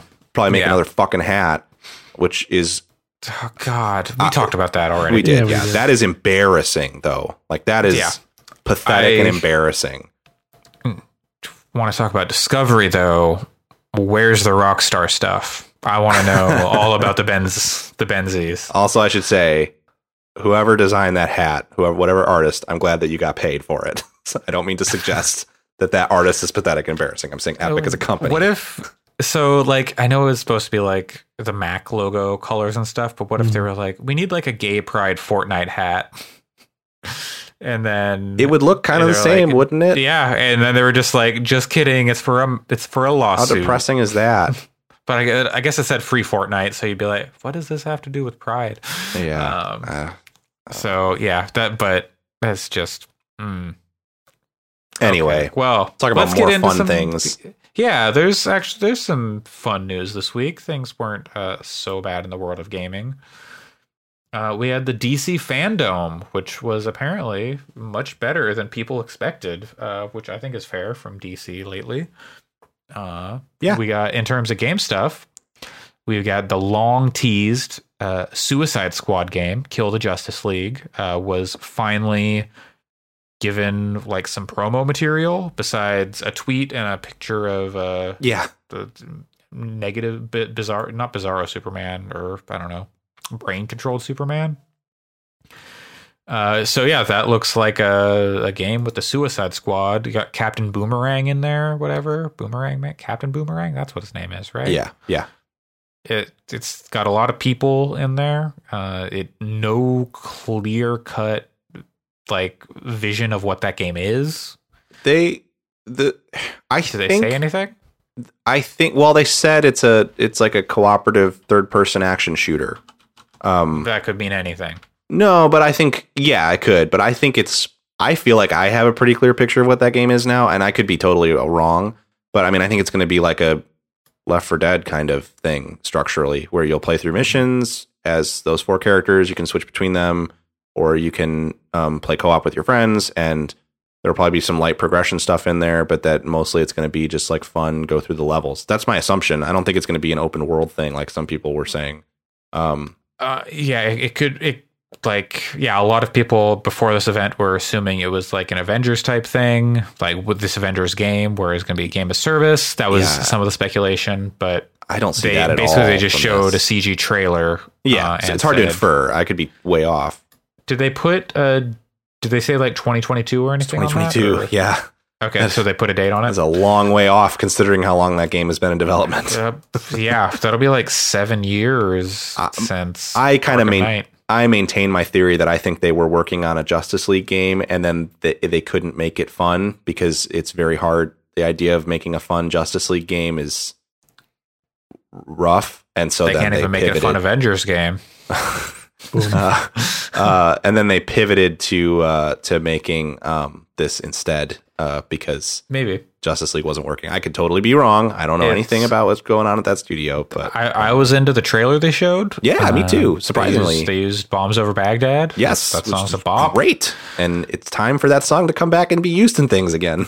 King Shark is voiced by WWE's Samoa Joe. Yeah, which is awesome. Choice. He seems like, everything I've heard about him as a person is that he's a really nice dude. So, I liked the humor they went with. It wasn't too much, not too little. So we'll see. Yeah, it looks like there's some like Brainiac stuff going on. Yeah, Brainiac, is that who? Mind Brainiac. controlling the Justice League. Yep.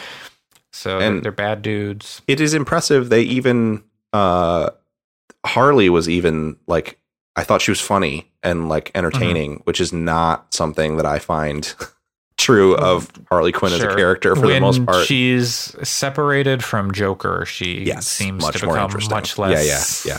obnoxious. Yep. So that And- game looks cool. I'm more excited for it than I thought. I came into it with zero interest at all because I did not like the first Suicide Squad movie. But that looked good. You know, Rocksteady's never done like licensed or like they've always done only licensed. They've never done stuff directly tied to like the cinematic stuff. Right. Which I didn't based assume. off of. But they've been based off of the animated series, and this is continuing from Arkham Knight. So that, you know, it'll be interesting to see where that goes. Also from the fandom, we got finally, after months of teasing from WWB WB Montreal, is Gotham Knights, a Batmanless Batman game about the Bat family. You got your Batgirl, your Nightwing, your Robin, your Deadpool. God, that joke is. Yeah. Waypoint already did it. They did it before I we did it. As on- soon as I saw it, I did it. Yeah, as soon but as I not saw into a it, microphone. but not into a microphone. They beat us. That's fair. But To no, the- that was a question. I know who that is. I know who Red Hood is. Yeah. Looks like a Deadpool though. The only reason I kept doing it was because Sam was just like so Incensed. earnestly responding. Yeah. Just like, if you weren't like this, I wouldn't do this. Anyway, it's a co-op Arkham game, basically. 2-player is what co-op. it looks like 2-player co-op specifically, Yeah. so not 4-player. They gave a brief gameplay demo. They didn't go into like super detail, but They gave us more than most people have been giving us, though, for major AAA games, which was I commend them for, because I got a better idea of what that game is from it. Yeah, there are some questions like, how much of a surface game is it? Because they do say like they do imply you'll be going back and replaying content. There's damage numbers coming off enemies when you hit them and stuff like that. We didn't see loot, but there might be loot. There might not. Who knows? Stuff like that. It looked way better than Avengers. I mean, that it's building off a very solid foundation, because it's very much building off the Arkham combat. Like, it's that same kind of game, but you're not playing as Batman. You're playing as various people in the Bat family. So you've got, and they all have different traversal stuff. So they play differently. Their combat is different. Like Red Hood uses guns. So it'll be interesting to see how that changes things up compared to Batgirl or Nightwing or Robin, who are using like a bow staff or tonfa or like electric fists or whatever they might be using. It looks good. It's out next Visually, year. it looked cool. The art was really good. The like tone was really good. Batman is dead in it, which so is, they say. Yeah, I'm not convinced. I think it would be really weird for them to do an interview and say, no, he's dead. He's dead. Yes, he's dead. And then have that just be a bald-faced lie. I mean, the WB has done like lies about their movies. I don't know about game stuff, but like what Dark Knight Rises, they were just like, no, this is not who that character is. Like with like Talia al Ghul, they're just like, no, that's not who she is. And then it was very much who she was. And it's possible, but like I think if you just are willing to take that hard line approach to, is Batman dead really, and just say yes, he's dead, leads to a much better surprise or like shock when you get to the game and he is alive, and you don't have the answer being like, maybe you'll have to play the game to find out. I'd rather them not play that line and just say, take a hardline stance one way or the other. So that's Gotham Knights. That'll be out next year sometime. They did not give a firm time frame. I actually assume that game would probably be pretty early next year. I'm sure they don't want to give a time frame because they don't want to push it. But yeah, the speculation I've heard was that was a 2020 game and then got pushed because of COVID stuff. So it sounds like it's probably not that far off. Yeah, it'll be nice to see. Maybe they'll look at Avengers and go, "Oh, crap, scrap it, redo the whole thing." Maybe, or they'll look at Avengers and say, "All right, we're good. We got it." Yeah. The Robin stuff, like the traversal things, are interesting. Like ultimately, you're going to be doing the same thing, but the way they kind of communicate the movement and stuff is neat because Robin apparently hacked into the Justice League satellite and can teleport with it. Yeah. So he's just like jumping through the air and teleporting, which is neat because when I saw the trailer, I was like, well, that's ridiculous. What is going on here? But then I heard the explanation. I'm like, okay, sure. That's fine. It's a pretty stupid explanation, but at least it's cool. It's comic books and again, it won't, maybe it will make a difference, but like, the traversal stuff, like the Avengers, everyone can kind of traverse and has a thing they do. Yeah. But ultimately it kind of accomplishes the same things. But it's just aesthetic. The game looks good and looks like it'll be fun to play. I'm excited to see more of it. I think it's interesting that they teased that Court of Owls stuff so heavily leading into it. And that's barely in the trailer. And it seems like a thing. And they even said as much that they're just like one of a lot of stuff going on in the game, which is, you could make that like a central component of the story and still have a lot of stuff going on. Well, and that's how they did it in the comics when they first introduced the Court of Owls, which I read 100 issues to find out last week and had a good time doing it. Okay. Is basically it's like all of the stuff that happened in the first 9 issues of most of the Bat Family comic books when New 52 launched. Like the reason Mr. Freeze escaped and was doing the stuff that he was doing was because the Court of Owls set it in motion, because they're like this shadowy cabal of ultra wealthy people who have been like shaping Gotham for a century or whatever. So of course, it's cool. They're interesting. All right. Well, we'll look forward to that next year. It was nice to come out of that looking at both those games going, all right, I'm excited. They look good in terms of Gotham Knights, and it does not appear to be a disaster with Suicide Squad. They both looked like the kinds of games that I think I need right now in that to have in the future, in that they are not promising some absurd thing that made my jaw drop and probably won't realize that. And they also looked good enough to be excited for. Sure. So it's just like, they seem like kind of solid, like those will probably be fun to play, even if they are not revolutionary, mind-blowing things.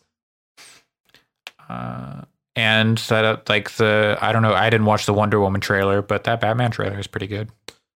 Wonder Woman trailer was good. I still have my weird misgivings we don't have to get into here, but the Batman trailer was excellent. I love that. I thought it was great. I'm very excited I'm really excited to go with Bruce Wayne into the city to see a marching band. It's very God damn it. I was like, oh, Black Parade. I want to make a Black Parade joke. I'm like, wait, that was a Black Parade joke. I'm not a big MCR fan. I don't even think I've listened to Black Parade, the song in its entirety ever. Wow. Or any MCR song in its entirety ever. Wow. But, yeah, I don't know. Just, it wasn't me. Anyway, I don't know. We're on superheroes, so let's talk about the recent Avengers news on where they detailed the cosmetics and the Battle Pass stuff coming forward. I have not read this in detail, but gotten an idea of what's going on. Pat, can you break it down? Yes. I initially had a meltdown because the Push Square headline, it's actually a pretty good article, but the Push Square headline was like, each character in Avengers will have a battle pass, which I was like, oh no. Wasn't it like a pay for battle pass? Yeah, a paid battle pass, yeah. And I was like, oh no. That means that every 3 months, I'm going to have to spend $60 just to get the battle passes for the base characters. And, but that is not what's happening.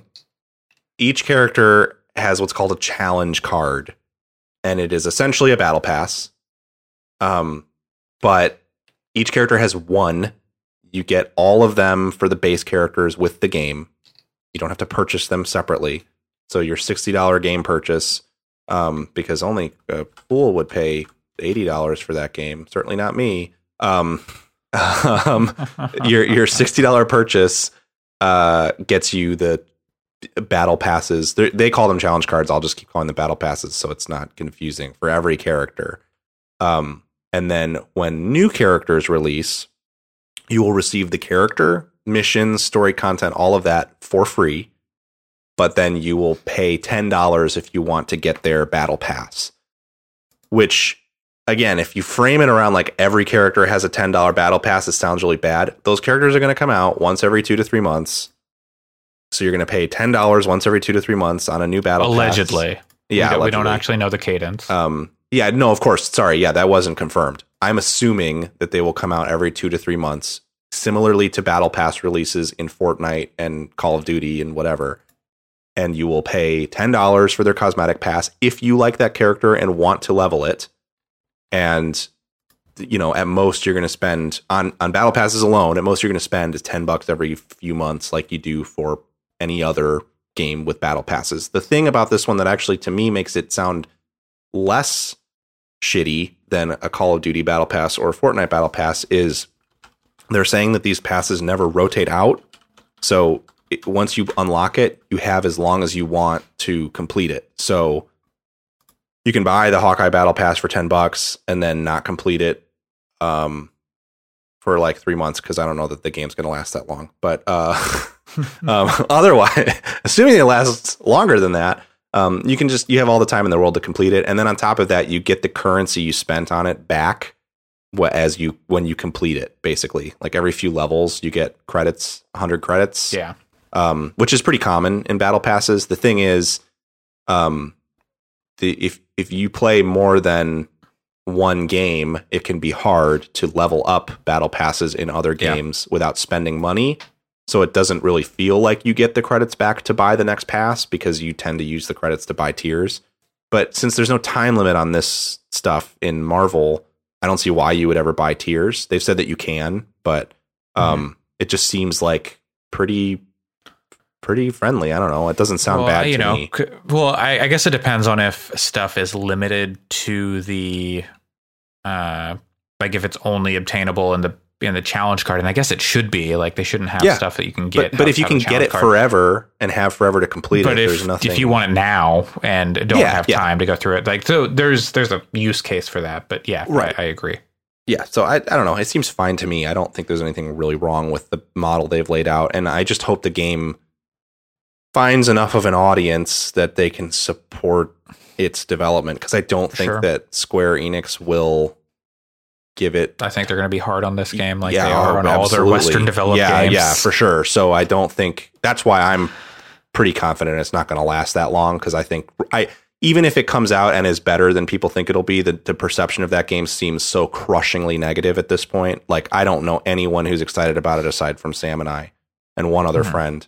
And even I'm willing to admit it's probably going to get fucking hammered in terms of reviews and reception. Like I want to play it because I want to know, because I have a sickness, but also I do not think it's good based on the beta stuff that I played, and I'm not like, I should just wait.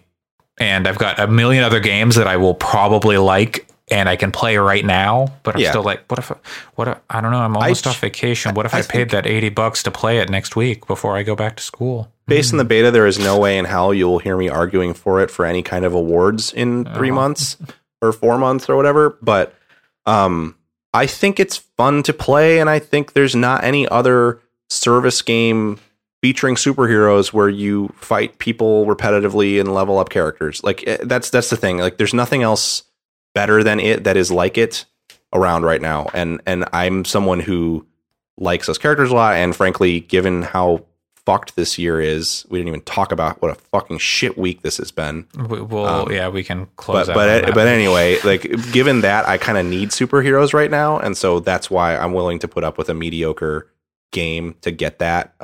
Because there's not another one doing that right now. So yeah. If Marvel Ultimate Alliance had been better, I think that would make me feel a lot worse about this game. Sure. Because it would feel bad going from a better game. But I think Avengers is still better to play than Ultimate Alliance 3 was, even though Ultimate Alliance 3 is fine and fun as well. So it's whatever. I'll have fun spending time with those characters, even if it isn't as good of a game as it could be.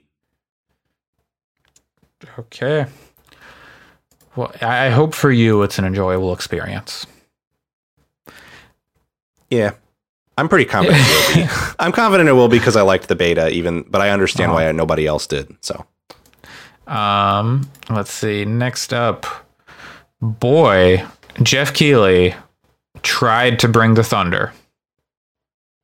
We had Gamescom opening night live. They're doing an online kind of convention game showcase thing, and Keighley once again kicked off the show with a big presentation of lots of games, not as explosive or filled with new stuff as last year because COVID and it's hard to show off new stuff right now because people are just like it's not ready.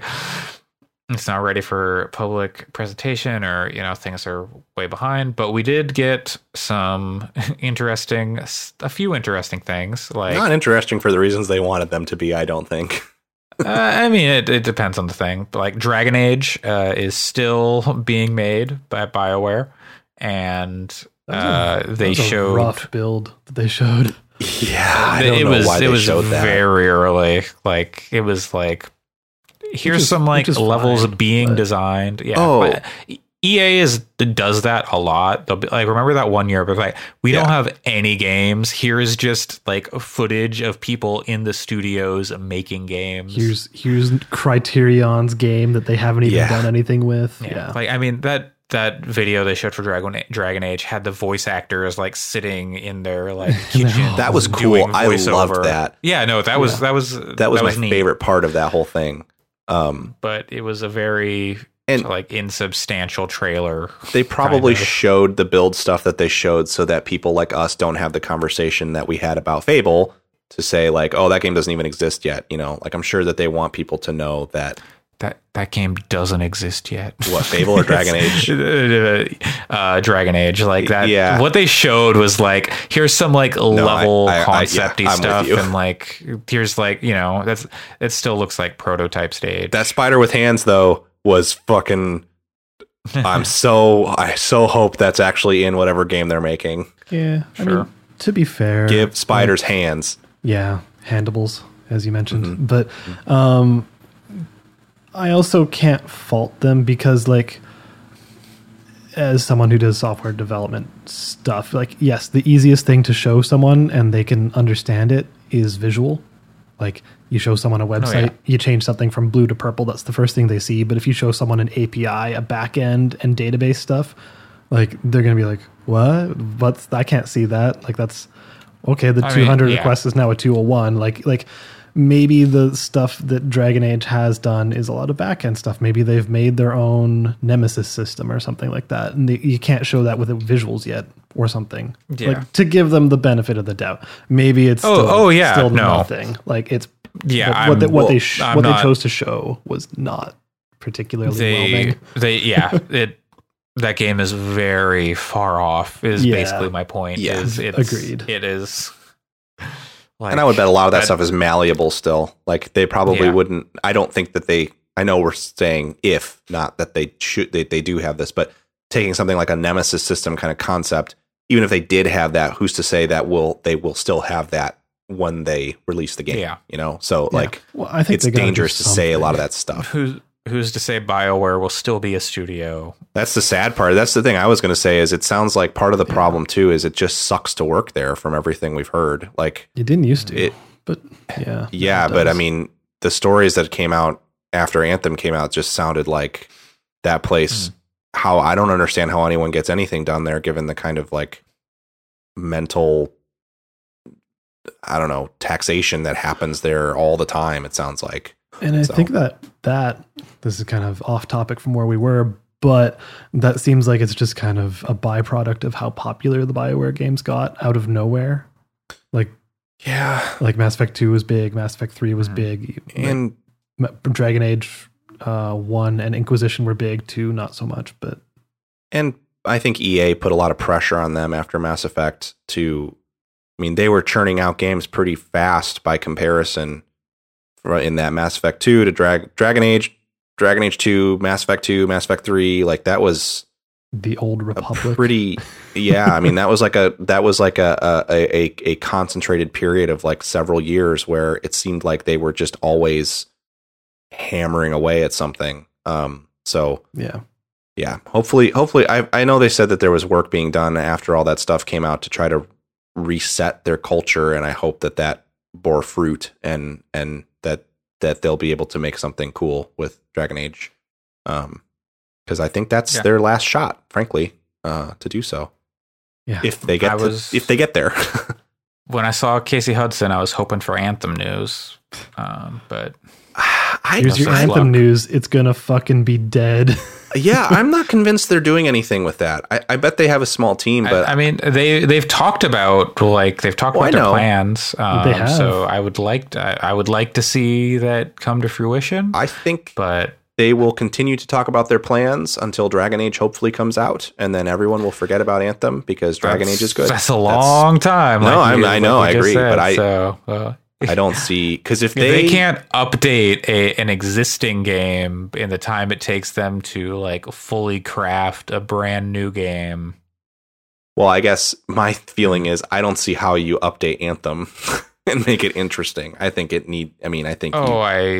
you have to remake it from the ground up personally, but I think there's mechanically they've got space, they've got stuff, but yeah, that's a whole other conversation.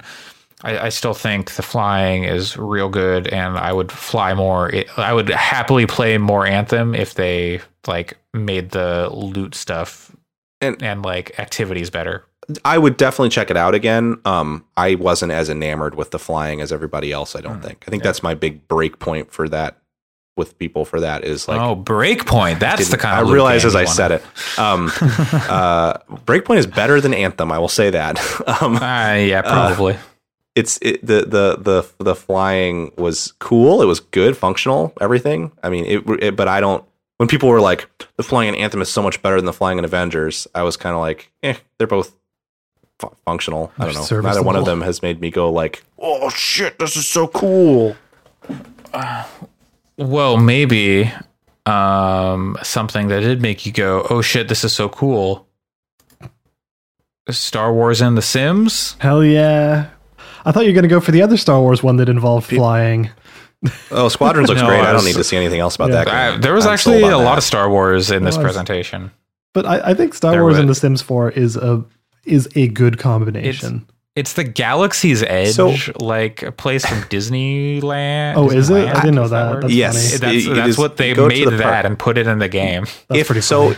If what this is that's a neighborhood and you can start a sim and live in the Star Wars place and then become a bounty hunter for your job, and then your sim gets in a ship and flies away and then comes back at the end of the day, that's cool. I want that. Like taking the Sims formula and applying like weird locale. Like I was a big fan of The Sims Medieval, even though it wasn't very good, and I wanted them to do more stuff like that. Let me tell you though, the Sims community, like, you're not happy, yeeted this thing back in EA's face so hard that I'm surprised that the servers still work. But like, holy crap! What specifically did they hate about it so much? Oh, so the Sims community, and I'm not embedded in the Sims community. I like the Sims, so I kind of pay attention to what's going on there. I follow some people, but I don't do deep dives day to day. For context, the last Sims I played was The Sims 1 on GameCube. And it's a good no, that was not a very good port. No, it was not. Sims busting out. Now there's a good console Sims. Yeah, so basically The Sims 3 was this hyper ambitious open world game. And it was largely successful.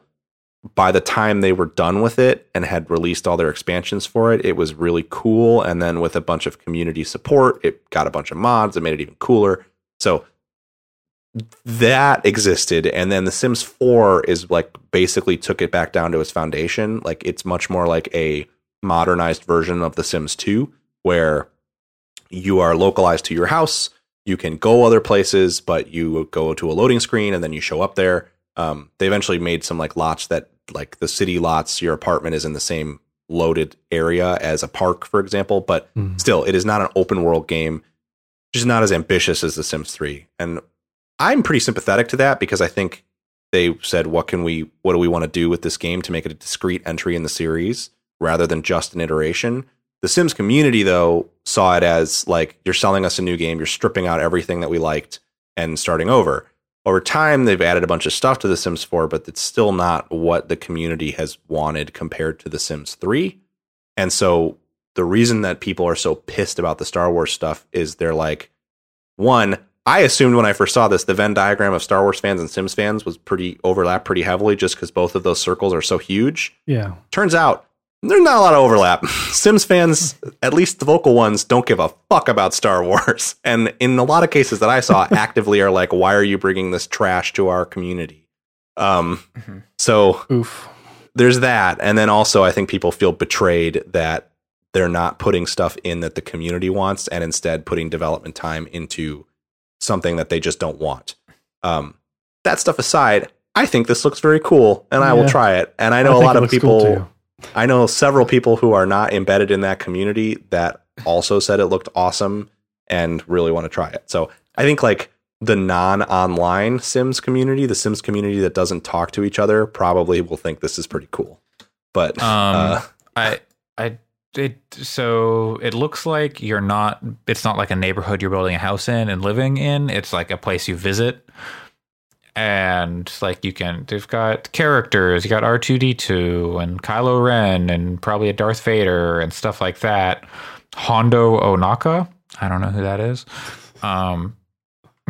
Make your own lightsaber and droid. You can find kyber crystals. If Allison was here, we would know who all these people are. No, I know who Hondo Onaka is. Okay. Hondo Onaka is from Force Awakens, right?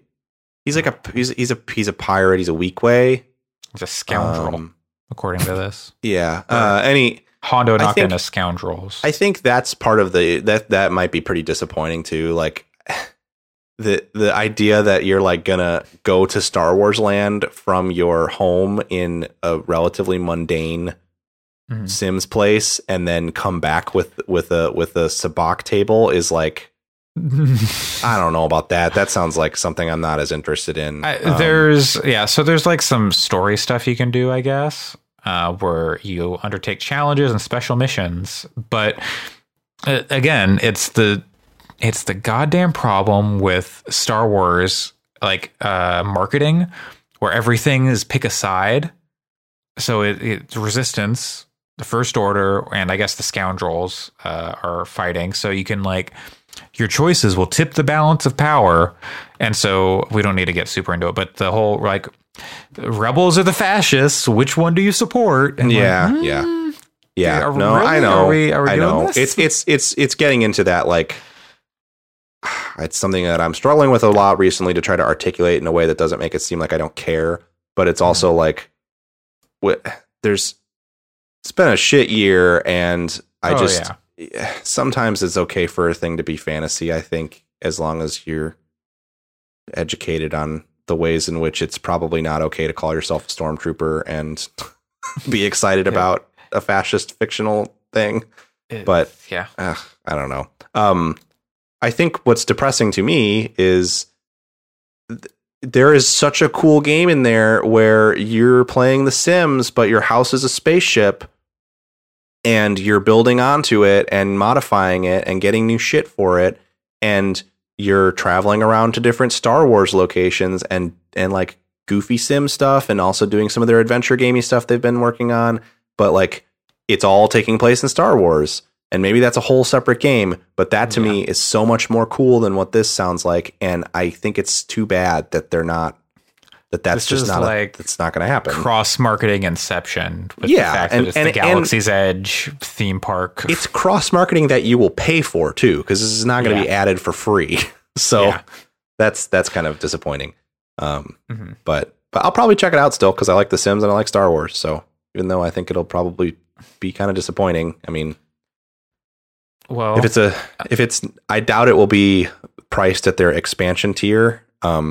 Maybe it will be, but it's because with like if it's got like story stuff that you can do and all that. Yeah, but they've done that. It sounds like content wise, it is comparable in size to their like Wizard pack and their like their Jungle Adventure pack and their Strangerville pack. All of those are they're called game packs, so they're like $20-$25 packs that are not full expansions because they don't add new mechanics, and then the expansions add the whole new mechanics. So this adds lightsabers. Like, come on. We'll see where it lands. It may be because of the Star Wars tax. What if you take your lightsaber back to your house and then like your sim is just like goofing around and then cuts a hole in the wall and hits an electric socket? I'm sure that will on fire. You'll probably light your house on fire with a lightsaber, or a friend will come over and do it. For sure. Or kill your friend with a lightsaber. Yeah, I'm positive that will happen. Let's see. Fall Guys Season 2 had some stuff revealed, like teased, got some new maps, new skins. Battle Pass will be free, so that's neat. Yeah, that's good. It's something I'll check in on for the new levels, but it doesn't look like it's going to drastically change the game. But like the way you'll interact with those new maps will be different. Yeah, at least. The one thing that looked cool as like a new mechanic was the way that you pull stuff around. Like they were pulling like ramps and stuff around to have to try to get things. That's kind of neat. That's a different. Yeah. There's nothing like that on the maps as they exist now. So. I'm using a bit more of the physics stuff and the grab mechanic. Star Wars stuff. The Lego Star Wars, the Skywalker Saga. People have been sleeping on that game, clearly. That game is so exciting. I cannot wait for that. Well, I had not even realized that they were making it until this event. Yeah. And then I immediately thought, like, oh, this is Lego Star Wars 1 through 7, because they've made 1 through 7, and then they just added 8 and 9. And it's like, you know, it's a remaster and then like 2 new games, but it's not. Yeah, this has been announced for a while, right? Yeah. I had no idea. Yeah, it's been. Well, I assumed like that it was just the same bullshit. 2 to 3 years that's been in the works. And it is a ground up, totally new game. It is not even related really to those past Lego Star Wars games. There is no content from them in it, from what I understand. There will probably be content that looks kind of similar visually because I mean, it's all based on the same stuff. Yeah, exactly. Telling the same story. But I mean, it is a behind the back third person action RPG. Yeah. Emphasis on the action. There are like skill trees and stuff from what I understand, and like character progression. It still has tons of characters to play as, but they and they still kind of fit the archetypes the way Lego does it, where they'll have like 80 characters, but there's like really like 6 or 7 different ones. But yeah, it's also like they say semi-open world. My understanding from it though was it's like you are in your spaceship and you fly around and then you pick a planet to go to. And then when you land there, you're on an open world zone on that planet. So it's pretty open world. And I don't know how they handle that with like time stuff. Because obviously it takes place over like whatever, 60 years or something, 70 years. So it's a wide time frame, but yeah, it's supposed to be good. And from what they had a preview event where some people played the combat earlier on in its development. And the stuff I was hearing is that the combat is not like simple mash the buttons Lego combat. It's like more like a God of War or kind of Arkham, like Rocksteady style, like grown up game with counters and combos and dodges and stuff like that. So that's cool. Sounds very cool. Very, very cool. They got first person pod racing in there. Yep. It's got a lot of vehicle stuff from what I understand, like dogfighting and pod racing. And what if this game just totally roasts the Rise of Skywalker? Because like, you know, those games are pretty irreverent. So they're just like the whole time. Maybe it could improve Rise of Skywalker. So I think it will, because part of the reason that Rise of Skywalker is so bad is because it's so dumb and the characters are not aware of how dumb the thing they are in is. Mm-hmm. And instead they just play it straight the whole time. So I think some Lego irreverence thrown in there would make that story a lot more palatable to me anyway. Yeah. Maybe they'll just have like a little J.J. Abrams dude in there. And they'll just occasionally just kind of kick him around. He's just like shining a flashlight at the camera. There was a lot of stuff in here. I don't remember everything. Yeah, but but not everything was like super noteworthy. 12 minutes has Willem Dafoe, James McAvoy, and Daisy Ridley as a cast. What a cast! That's cool. Which is. Well, like I don't know what the team is, but it's like this game's been kicking around for a few years, and I'm excited to play it. But it's coming. It's a launch game for the Xbox Series X, I believe. It's funny to think of that game as a launch game. I mean, yeah, that's when it's coming out, or it'll be out for launch. That's the launch game. Yeah, that is the launch game. Only launch game. They showed Respawn showed Medal of Honor Above and Beyond the Call of Duty. They've used that, like they used that in what was that other Medal of Honor? Well, the one with Airborne? the beard, the one with the beard. Oh, the Tier 1 Operators one. Yeah, they used Above and Beyond in the marketing for that. Yes, that game was. I think that was just called Medal of Honor. I think that was their like. Yeah. Well, there was Medal of Honor Warfighter after that, I think. Yes, right? but that was I think they just called the one that they marketed heavily with the beard tech as just Medal of Honor, but I could be wrong. Yeah, so like it's not even an original joke, so it's like Yeah. Medal of Honor actually does look like a thing I want to play. Yeah, which I'm surprised by for a game called Medal of Honor in 2020. But it's a VR game only, I believe. And I don't know that it was only. Yeah, it is. It's only on Quest and Rift. Because they used some language to say like there are specific things you can do in VR, and it was like. I think the implication was that they've got modes that like are only possible because of VR and not VR exclusive modes. Like, so they've made like you could make a Medal of Honor game that is basically what this game is, but they did not have Allied Assault. But not have it be in VR, and it'll basically be the exact same thing. But it's a VR game, and then they've got additional modes that are only possible because of VR. Is how I think it is, because fair, yeah. Like it's very like that game looks like a VR game. Yeah, the only platforms they showed at the end of the trailer were the Oculus Quest and the Oculus Rift. Well, of course, but it's paid for by a Facebook Virtual Reality Labs. Right. So but I guess what I mean is you can play that on like the Index and stuff. They have through like there's like middleware that you can use to do that through stuff. Middleware for sure. You have to. What I'm saying is that game will only be purchasable through the Facebook Reality Labs store. It will not be on Steam. You will have to go through it. Yes, that is how that Asgard's Wrath game works. Okay. That's how games that is it Sucker Punch has made a couple VR games. There's a major studio. Right. Those are only available that they're exclusive to the Oculus platform. Yeah, they aren't down with like the cross-platform stuff. So, but it's not like impossible. You're right. Do that stuff cross-platform. So they're definitely not going to be like, and there's nothing on those platforms that you can play without a VR headset of some kind. So, I would be surprised if it comes out that you can also. I wouldn't be surprised if maybe like they have a deal where a year later they can make a non-VR version of it. But I would be surprised if it's comes anywhere else. I think part of the VR stuff with games is if it's a game specifically designed for VR, there's no point in making a non-VR version of it because you'd lose so much of what makes it interesting. It'll be interesting to see. Oh, sorry. No, you go ahead. I was just going to say, I'm looking at articles about this. Medal of Honor Above and Beyond was not initially planned to be a VR game. But the developers pivoted to sure. Oculus Rift after meeting and discussing the game with Facebook executives. Yeah. So they got pushed into making it VR, which I find interesting. Give me Titanfall 3 in VR. Yeah. Oh, give me Titanfall 3. I mean, give me Titanfall 3 on console, but I would play a Titanfall. Give me a Titanfall game in like a high budget VR thing, and also Titanfall 3. You hang out inside BT or something.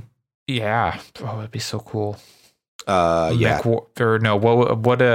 Steel Battalion in VR. It uses smooth locomotion. Medal of Honor does, which will be interesting for people to deal with. Apparently, that is the only way that you can move around. That's interesting. At least in the multiplayer, it's the only way that you can move around. I don't know. Maybe they'll have more methods in the single player. Yeah. Otherwise, you're just teleporting. I'd have to look into it more. I don't want to say definitively. From what I was reading, it sounds like you will not be teleporting. You will be sliding around, and that is the way you will move. But who knows? Maybe they'll. Right. They originally showed that in the trailer, but yeah, I was just gonna say for multiplayer that makes sense because having people just teleporting around would be really doesn't crappy. work. Yeah. Smooth locomotion. It's like if you can handle it. And if you can get there in VR to be able to use it, it's like it blows the doors off of the kind of games you can play in VR. Because like once I hit that point where I could do smooth locomotion, I was like, oh wow, okay, so like these games are way more interesting to me now. But it also, I had to basically just be nauseous playing for a couple hours to be able to kind of get there and kind of teach my brain how to deal with that. Well, let's see. A couple more things real quick. Doom Eternal is getting some story DLC. So I don't know. I guess, sure. It's like part 2 or the part 1 is coming out in October. Don't know when anything else is coming out. It didn't like super do anything for me. That game's fine. That game's okay at best. Bridge Constructor The Walking Dead. Yeah, I don't know why. Like, what? I don't know.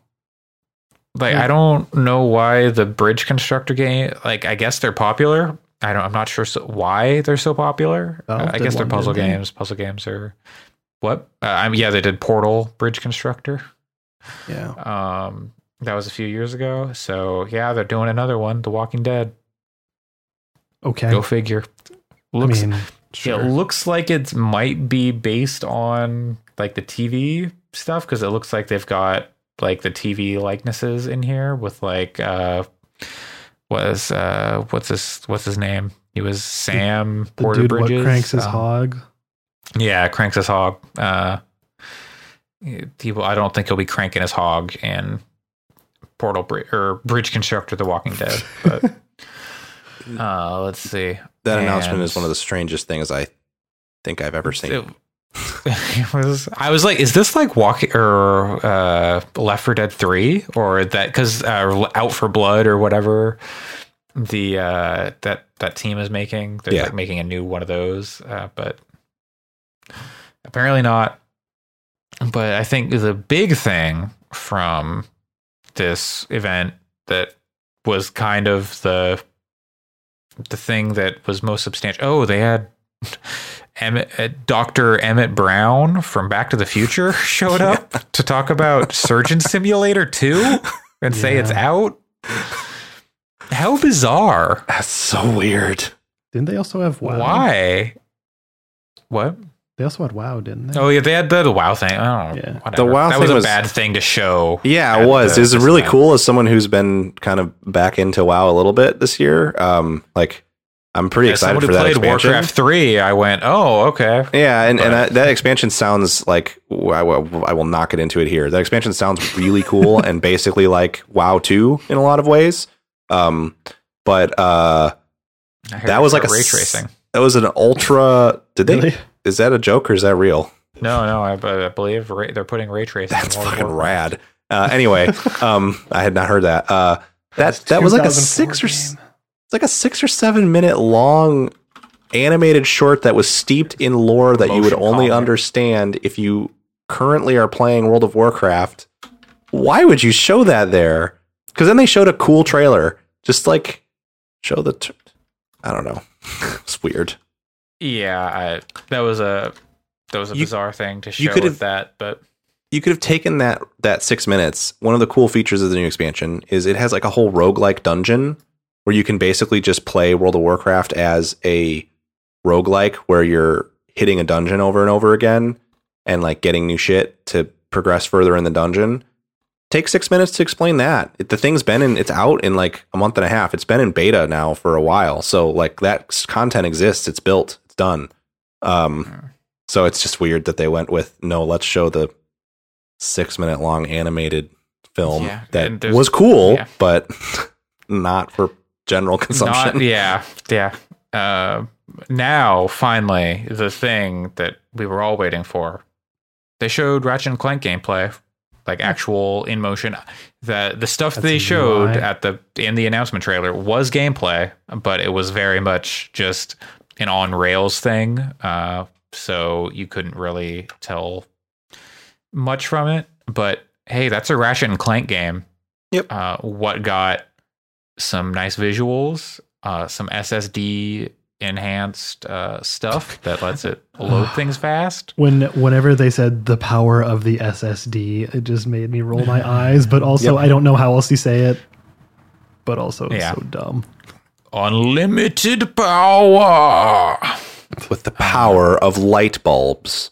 It's just like it's shit that's been around for a long time. So it's just funny to me that it's exactly. SSDs are not new. It's like but we've uncovered new technology. We're putting games on cassettes. Back to cartridges.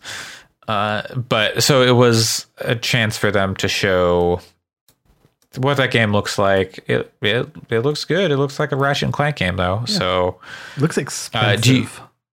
It does look. I think those games have, at least since like the PS3, have always looked pretty expensive. Like they've done a lot with like they look good.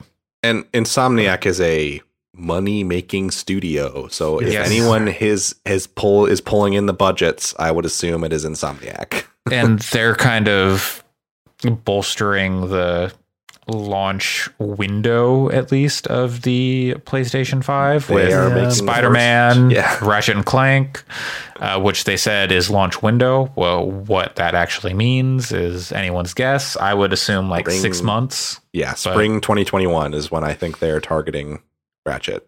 And I bet it gets delayed. Totally fine. Yep, that's why I say targeting. I would say like before next summer but we'll see. You would hope. One would hope. Yeah.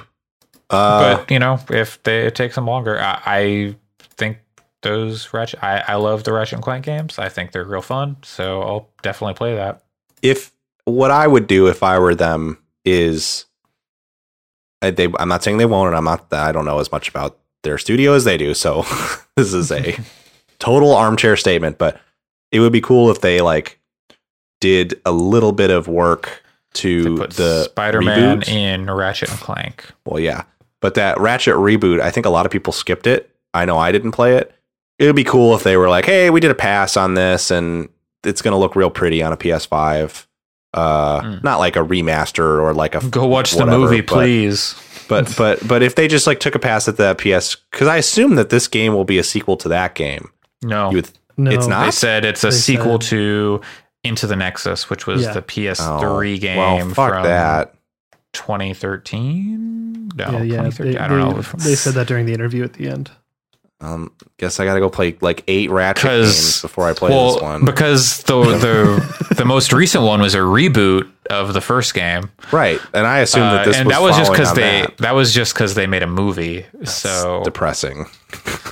So this is continuing the original story. God, that story.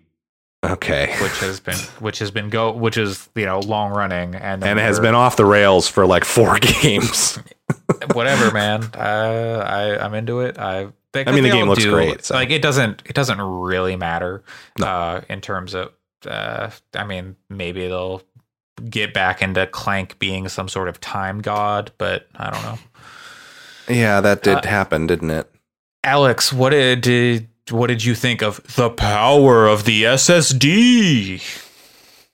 It's pretty powerful. Did that? I don't know. Did anything in there stand out to you?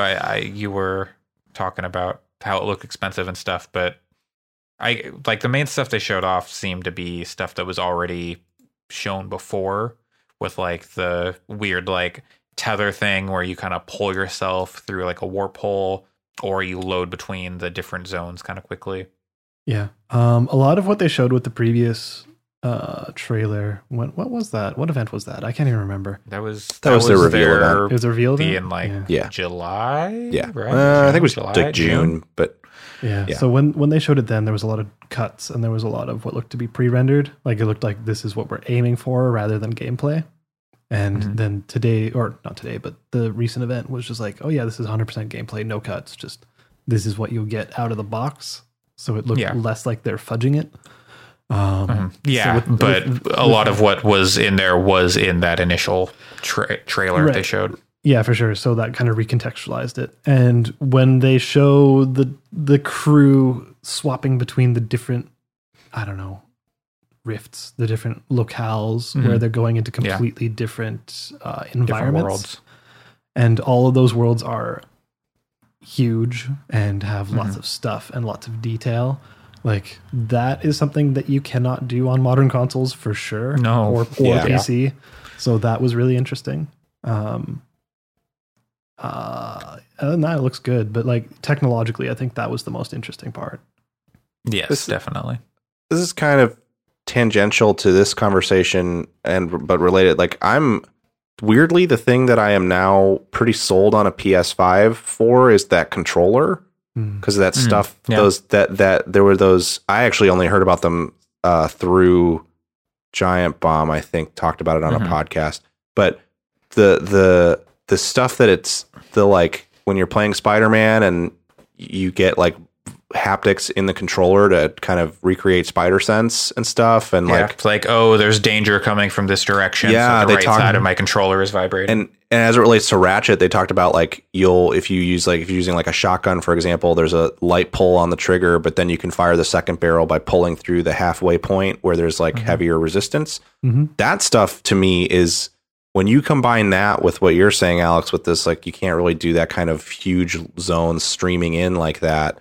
Yeah. I'm much more sold on this thing now based on those things, because those are things that are not a visual upgrade. Those are like that's new gameplay. That's stuff you just can't do now. Yeah. And so that's exciting to the extent that like I was super sold on playing Deathloop on PC because I much prefer mouse and keyboard for shooters, but it sounds like the stuff they do with the controller in that game on PS5 might make it actually worth sticking it out with a controller to play it there. Totally. So that's the frustrating thing with Sony is they won't do like good PC drivers or any PC drivers for the controller. Probably. Yeah, probably. Hopefully third parties will be able to get that stuff working. And because if it's like fan, maybe it would be awesome if that was like a thing, or if they could just detect PS4 controller and we're going to make all the stuff work. But yeah, I mean, I think Sony has done. Oh yeah, what was the name of that Motion Joy or whatever? Like before there was official PS4 stuff. Like people were making. There's unofficial, yeah, but that like emulates it as an Xbox 360 controller. Yeah, and like Steam has a PS4 thing, but some games don't like recognize it as a PS. There's like this is an Xbox controller, or we only have like the Xbox buttons and stuff. Yeah, but if they program it in to say, hey, if you got a PS5 controller, we'll do all the PS5 like stuff with the haptics and the triggers and whatnot. That'd be awesome. Yeah, sure. Yeah, I saw a lot more controllers that way. Yeah, for sure. Like that paired with like the Ratchet demo is just once again reinforcing my belief that Sony is actually showing why there is a PS5, whereas Microsoft has not explained why there is an Xbox One or Xbox Series X. other than it's the most powerful console ever. But yeah, I mean, I think that's why is it the most? Yeah, why is it the most powerful? Because it has to be. Because they have to put a box out that says that, and like, which is just the boring and not satisfactory. What I will not interesting. What I will say is, it is boring and not interesting until people go to play Call of Duty on console and it runs like shit on PS5 and plays well on Xbox. And I'm not saying that I assume that will happen, but that has been the rumor going around, is that third parties are still trying to wrap their heads around how to make stuff play nice with aspects of the PlayStation 5. It is not a cell processor thing. That is a way people are making that comparison, and that's not accurate. But I don't think that issue will exist with Call of Duty, because that's maybe not. They've got the marketing deal there, and Sony's going to make sure that works. Also, I don't know. The next gen update on Call of Duty is with the standard edition only for the PlayStation 4 or the PlayStation version, not the Xbox. I know. Version. But they've also got a marketing deal with Marvel or with Square Enix for Marvel's Avengers, and that game runs like shit on a PS4. So I mean, I didn't check the Xbox, but I assume it runs bad on there too. I didn't. Yeah, I don't know. I didn't hear that much from people playing it there. But anyway, the point just being, it'll be interesting to see how games run on both of those platforms for sure. Hopefully, it won't matter, because it's always just better if it doesn't matter. But yeah, and I also think. I saw some people talking about how, like, one, I hate Sony versus Microsoft stuff anyway, as has been documented. But I saw people talking about how, like, Microsoft doesn't have anything, which is true. To be clear, there's no launch games for the PS5 either. Neither one has detailed a launch lineup that is compelling. Miles is hopefully within a month or two of it coming out. But I believe that is a launch game. I was looking into it. They haven't said, and if they haven't said by now, all they have said is holiday 2020 for Miles. So I would not be shocked if that comes out a few weeks after the console. I don't know. Yeah, we'll see. Rumored date is November 13th. Or November 20th for the PlayStation, and maybe the 13th for the Xbox, or like the 6th even, which is pretty early, but we'll see. Still waiting on price. It does not seem like there is if your goal is to play next generation video games, it does not seem like there is a reason to purchase either of these boxes in 2020, at least. Now, whether Outriders. I am not going to play those games on a PlayStation. But you might not. But people will. But other people will for sure. But I don't know. I don't think those are going to be compelling reasons to buy a new box. We'll see. Based on what we've seen. Yeah, definitely. PS5 news continuing. It's going to use Wi-Fi 6 probably. Maybe. I don't know. That would make sense. Next gen console, next gen Wi-Fi, baby. I think that's actually pretty big news. Yeah, I don't know why it is. I don't know really anything about Wi-Fi 6. So it's better. It doesn't exist. It's one more. It doesn't exist with any current routers. So they're actually trying to move things forward and be fairly forward thinking. Doesn't it exist with some? Like, I mean, there are maybe few and far between. Maybe there's a few, but like it's not. Most people, like the router you have, most people does not have Wi-Fi 6. You can go and buy a Wi-Fi 6 router, but they're expensive.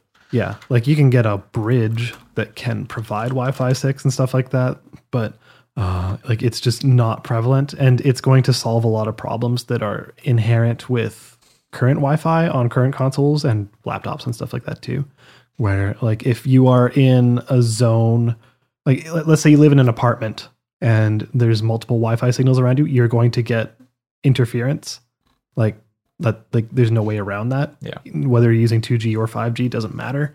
Like you're going to get interference, but Wi-Fi 6, without getting into technical details, will alleviate a lot of that. So that means you can get pretty much Ethernet speeds out of Wi-Fi, which is really big. Yeah, and you also need a device that is compatible with Wi-Fi 6, which they aren't all. Like, most phones right now are not compatible with Wi-Fi 6. They are not.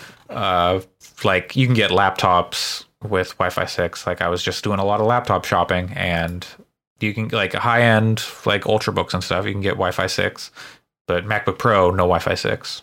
Yeah, like, it's the kind of thing like that will be a standard probably in like 5 years. So it's good that they're forward thinking with that. Yeah.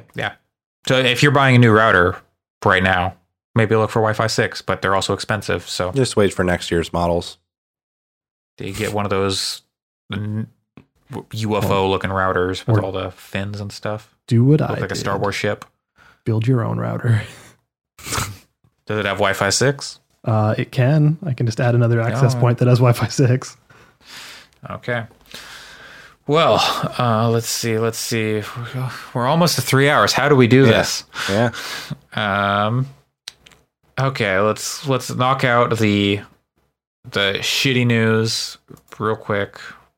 This as quick as we can while being respectful, and then we can get some better news to close out. Lab Zero, developers of Indivisible and the Skullgirls fighting game, has just had an exodus of employees over one of the studio head, the CEO. I'm not sure about his exact director, I believe. Creative director, Mike Zymont, apparently being, quote, a massive shithead from our document here.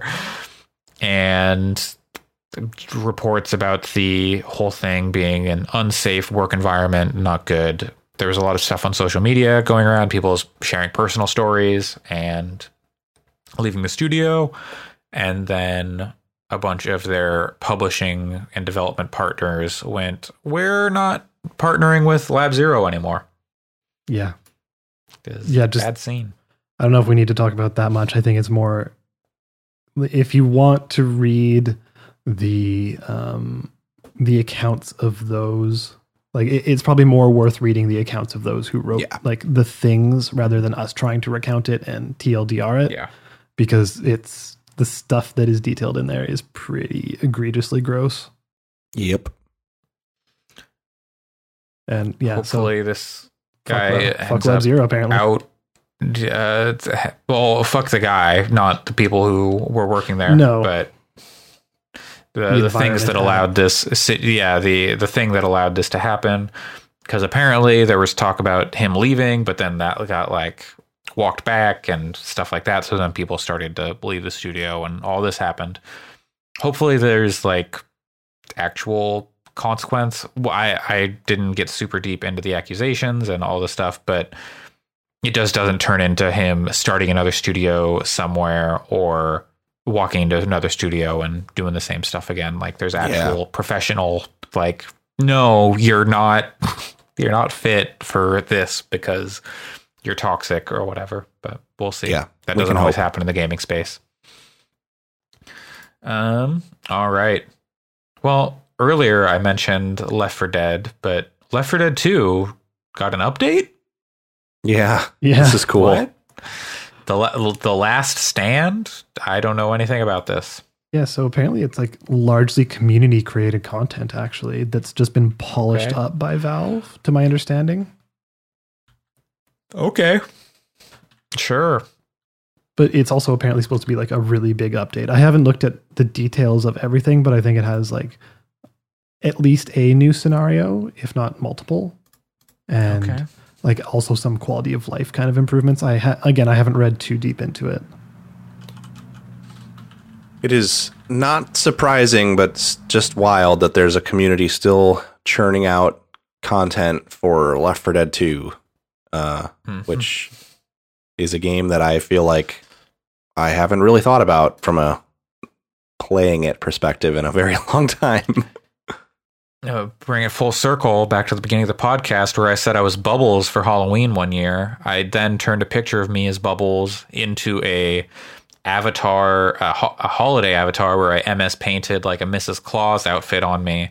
And then I won a copy of Left 4 Dead 2 from the gaming community I was part of. I was wondering how you're going to tie all that back. I was waiting. And It was I MS painted ho ho ho boys. I've been naughty. And yeah. How old were you? Like 14, 15. Everyone thought it was much older because my voice was very low, and one person said you sound like a 40-year-old man with your balls on the floor when I said I was 13. Whoa. Which I was like, damn. Wait, how many years old when you're with balls on the 14? 40-year-old man. Oh, 40. I thought you said 30. I was like, oh shit. No. Yeah, you're behind. Anyway, yeah. So a big community update. Val official update, but community created content. That's neat. I think it's also set a pretty cool precedent. Like if they can start doing that for other games where communities are making like interesting content and then they put it out officially. I mean, I think haven't they done that with like TF2? Like outside of the house stuff, like map stuff. Yeah, I was gonna say like definitely with Dota and stuff. Like the community creators make most of the aesthetic kind of stuff. Yeah, but because when I was playing TF2, so much of like so many good maps were made by the community and like custom maps. So like it would be. I don't know. It makes sense if they were like, yeah, these maps are real good, like community created stuff. We're going to roll it into the official stuff so everyone plays them. You don't, yeah. I mean, they don't really have to, because the way it works is it just downloads the map for you when you join the server. So they don't really even have to package it, really. Yeah. But with that, maybe it's different. But yeah. All right. Well, last news story that we can almost wrap up. We got Nintendo Partner Direct dropped on Thursday, out of nowhere. Yeah, they're just like there were some rumors about like maybe Friday there's going to be some Nintendo news, and then Nintendo's like, hey, Wednesday, slap, here's a Nintendo Direct, partner showcase, not a full big first party Direct. This was all like publishing partners and stuff like that. I scrolled through it real quick, like scrubbed through. I was like, oh, there's nothing here for me.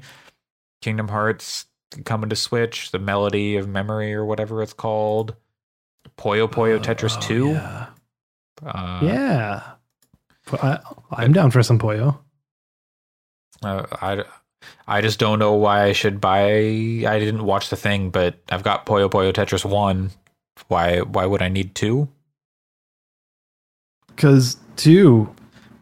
It's good. I need to know this. I need to follow the story and find out what's happening to those characters who I definitely know all about. Dr. Dog. Because I definitely played all of Puyo Tetris. I played it in Japanese at a time when I did not speak any Japanese because I imported it. That sounds like a miserable experience. So I had no idea what was going on with that story, but the Puyo and the Tetris were both fun. Yeah. Let's see. Final Fantasy Crystal Chronicles on the Switch. Fuck yeah. Game. Maybe no. Yeah. No, that was a very sarcastic one. All right, so I'm looking at OpenCritic. What do you think the average critic rating is? The average critic rating, I'm going to guess, is like a 6. I'm going to guess it's a 55. It is 64. Oh. It's a bit higher than I expected. So bad. But what percentage of critics do you think recommend it? 32%. 40. 18. Whoa. Wow. I mean, that game was never good. There's like, it has the same problem that stuff like Ultimate Alliance has, which Ultimate Alliance is better than Crystal Chronicles, but they're mediocre games, but they were really fun because you sat on a couch next to people you cared about and played them together.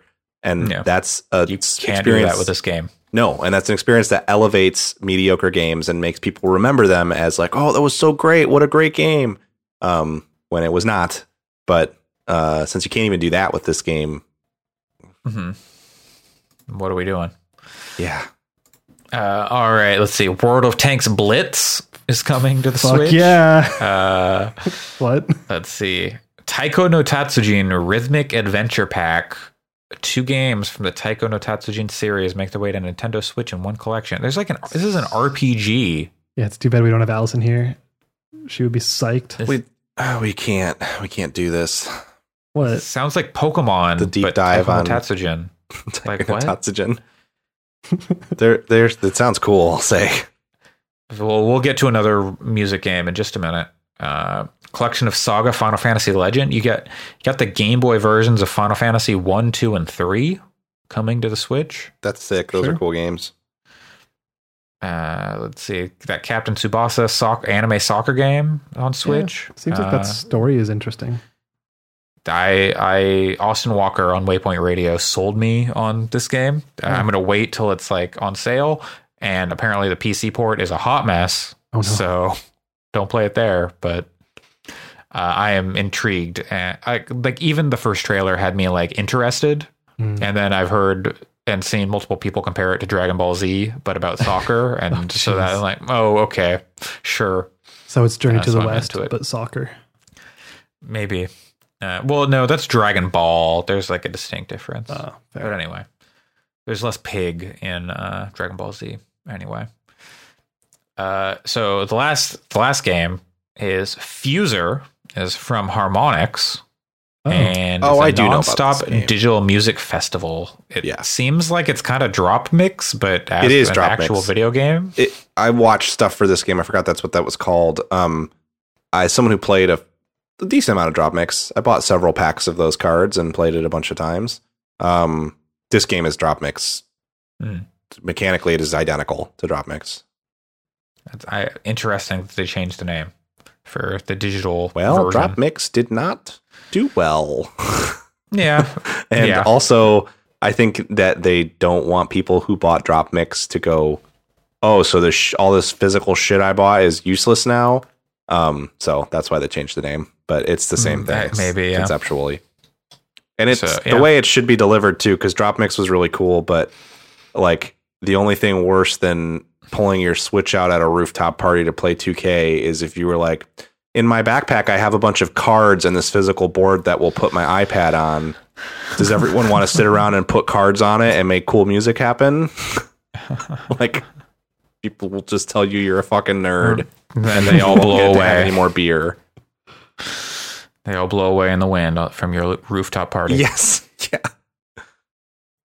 Well, anyway, Teaser doesn't look like a game to me, but we'll see. Like, I don't see how drop mix is a game either. Yeah, exactly.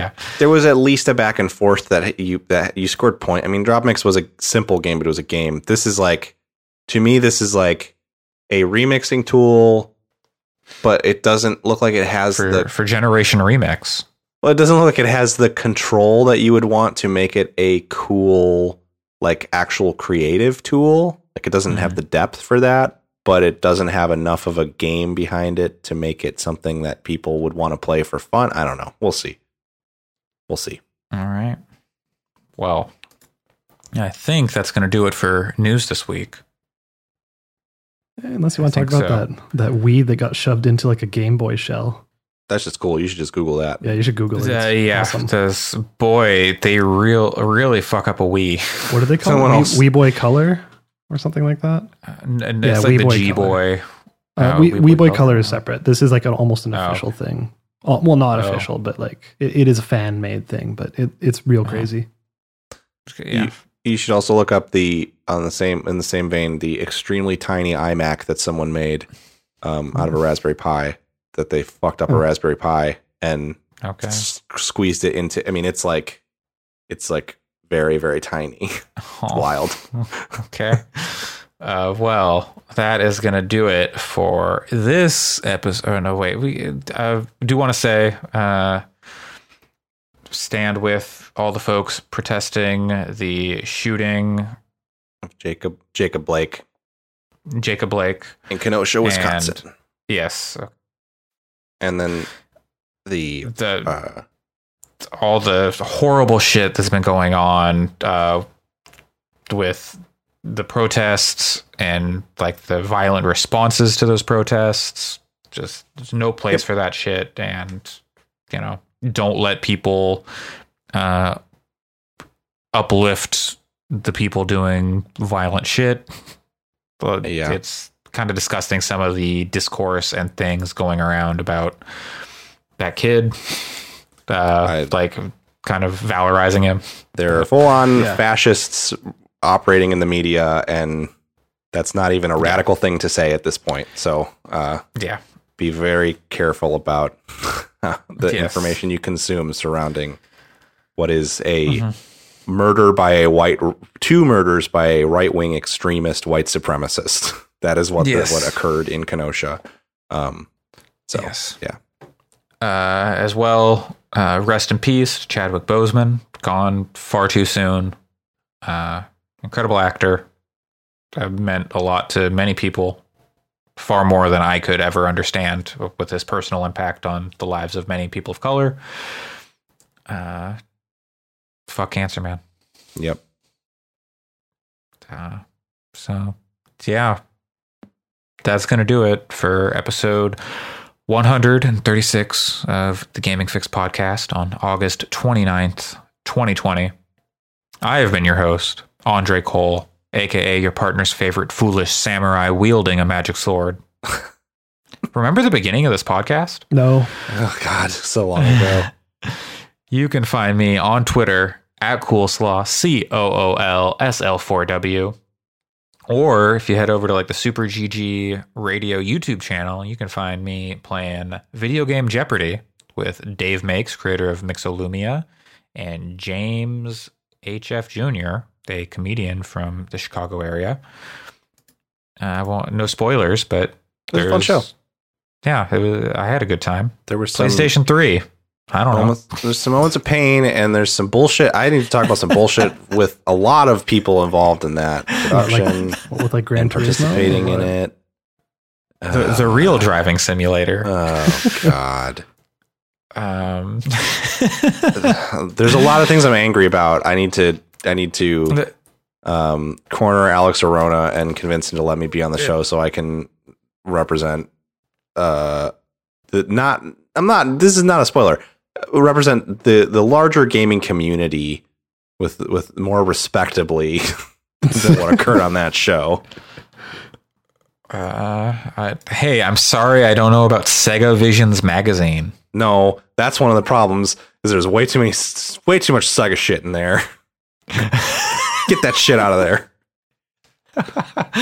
Well, yeah. Go to Super GG Radio YouTube channel. I don't know when exactly that'll be up. It might be up now. It should be up soon. Yeah. Okay, great. Yeah, that was a great show. Alex did a great job putting it together and stuff. Alex, Alex Arona, other Alex. It was the first time, so plenty of kinks to work out. He knows that the second round is supposed to have double points, but no kink shaming though. That could have had a very different outcome if that second round had different point values. Who knows? Yes, very much so. Maybe it'll have to be a rematch. Alex, Pat, where can people find you? You can find me at PJC Plays, and hopefully I'll be streaming tomorrow on our Twitch channel. If you hear this today, Saturday, August 29th. All right. Episode 136. And Alex. I have written out the full first episode of Coding Fix. That is ready. Oh. That will be recorded. I'm planning on recording a couple episodes of it first. So are you just like monologuing? You got a guest in mind? You got part of it will be monologuing, and then I have a couple guests potentially lined up. Potentially. Okay. It's not set up yet. I used to be a hater of the monologue one person podcast, but Khalif over at Spawn on Me does a kick-ass job with that format. So I believe in you and that it can be done. Yes, and this is very scripted. It is not. It is not as meandering, it's informational as some other podcasts that show up on our feed. Look, there was a lot to talk about in that Final Fantasy VII spoiler cast. Speaking of meandering, I'm also on the Damage Boost podcast coming up in like 2 weeks. Something like that. I got to reach out to them. That. I don't know. Where I yell about the Yakuza for an hour and then we go on tangents about other stuff. But yeah, it was a good time, and people should listen to that because it's a fun show. Brock's a good host, very personable, very easy to talk to. I think that's it, everybody. We did it. We did it. We broke Stay 3 wet, hours. gamers. Wow. We never did. That's the new milestone. Then never before done. This is the last week we can do it too, right? Because one small step for podcasts, one small step for Gaming Fix, one giant leap for podcasts. There we go. we just got to do a Gaming Fix Games Cast and a Gaming Fix Newscast, and then Yeah, that's what we definitely have time to do 2 podcasts. just put 2-hour podcasts out instead of 1 3-hour. Even better. All right. And what we All do right, is thanks, everybody. we break it up even more to each individual game and each individual line item. we So put out- basically, we put we out put out- 70 podcasts every week. We put out 6 individual Yes, podcasts where there we you all go. just monologue for 3 hours each. Yes. Oh yeah, there we But go. you have to predictive pauses. So I say, Alex, what do you think about that? Pause for a while. Then you have to piece together the podcast. Yes. Okay. But they're all recorded simultaneously separately. So And it's choose your Good own luck. adventure.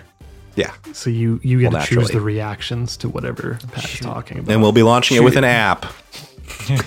Choose your own adventure podcast. For option A, skip ahead to 2642. We're For basically option B, skip ahead to 4837. I think we're just announcing we're doing a visual novel in audiobook form. Look forward to that coming 2022.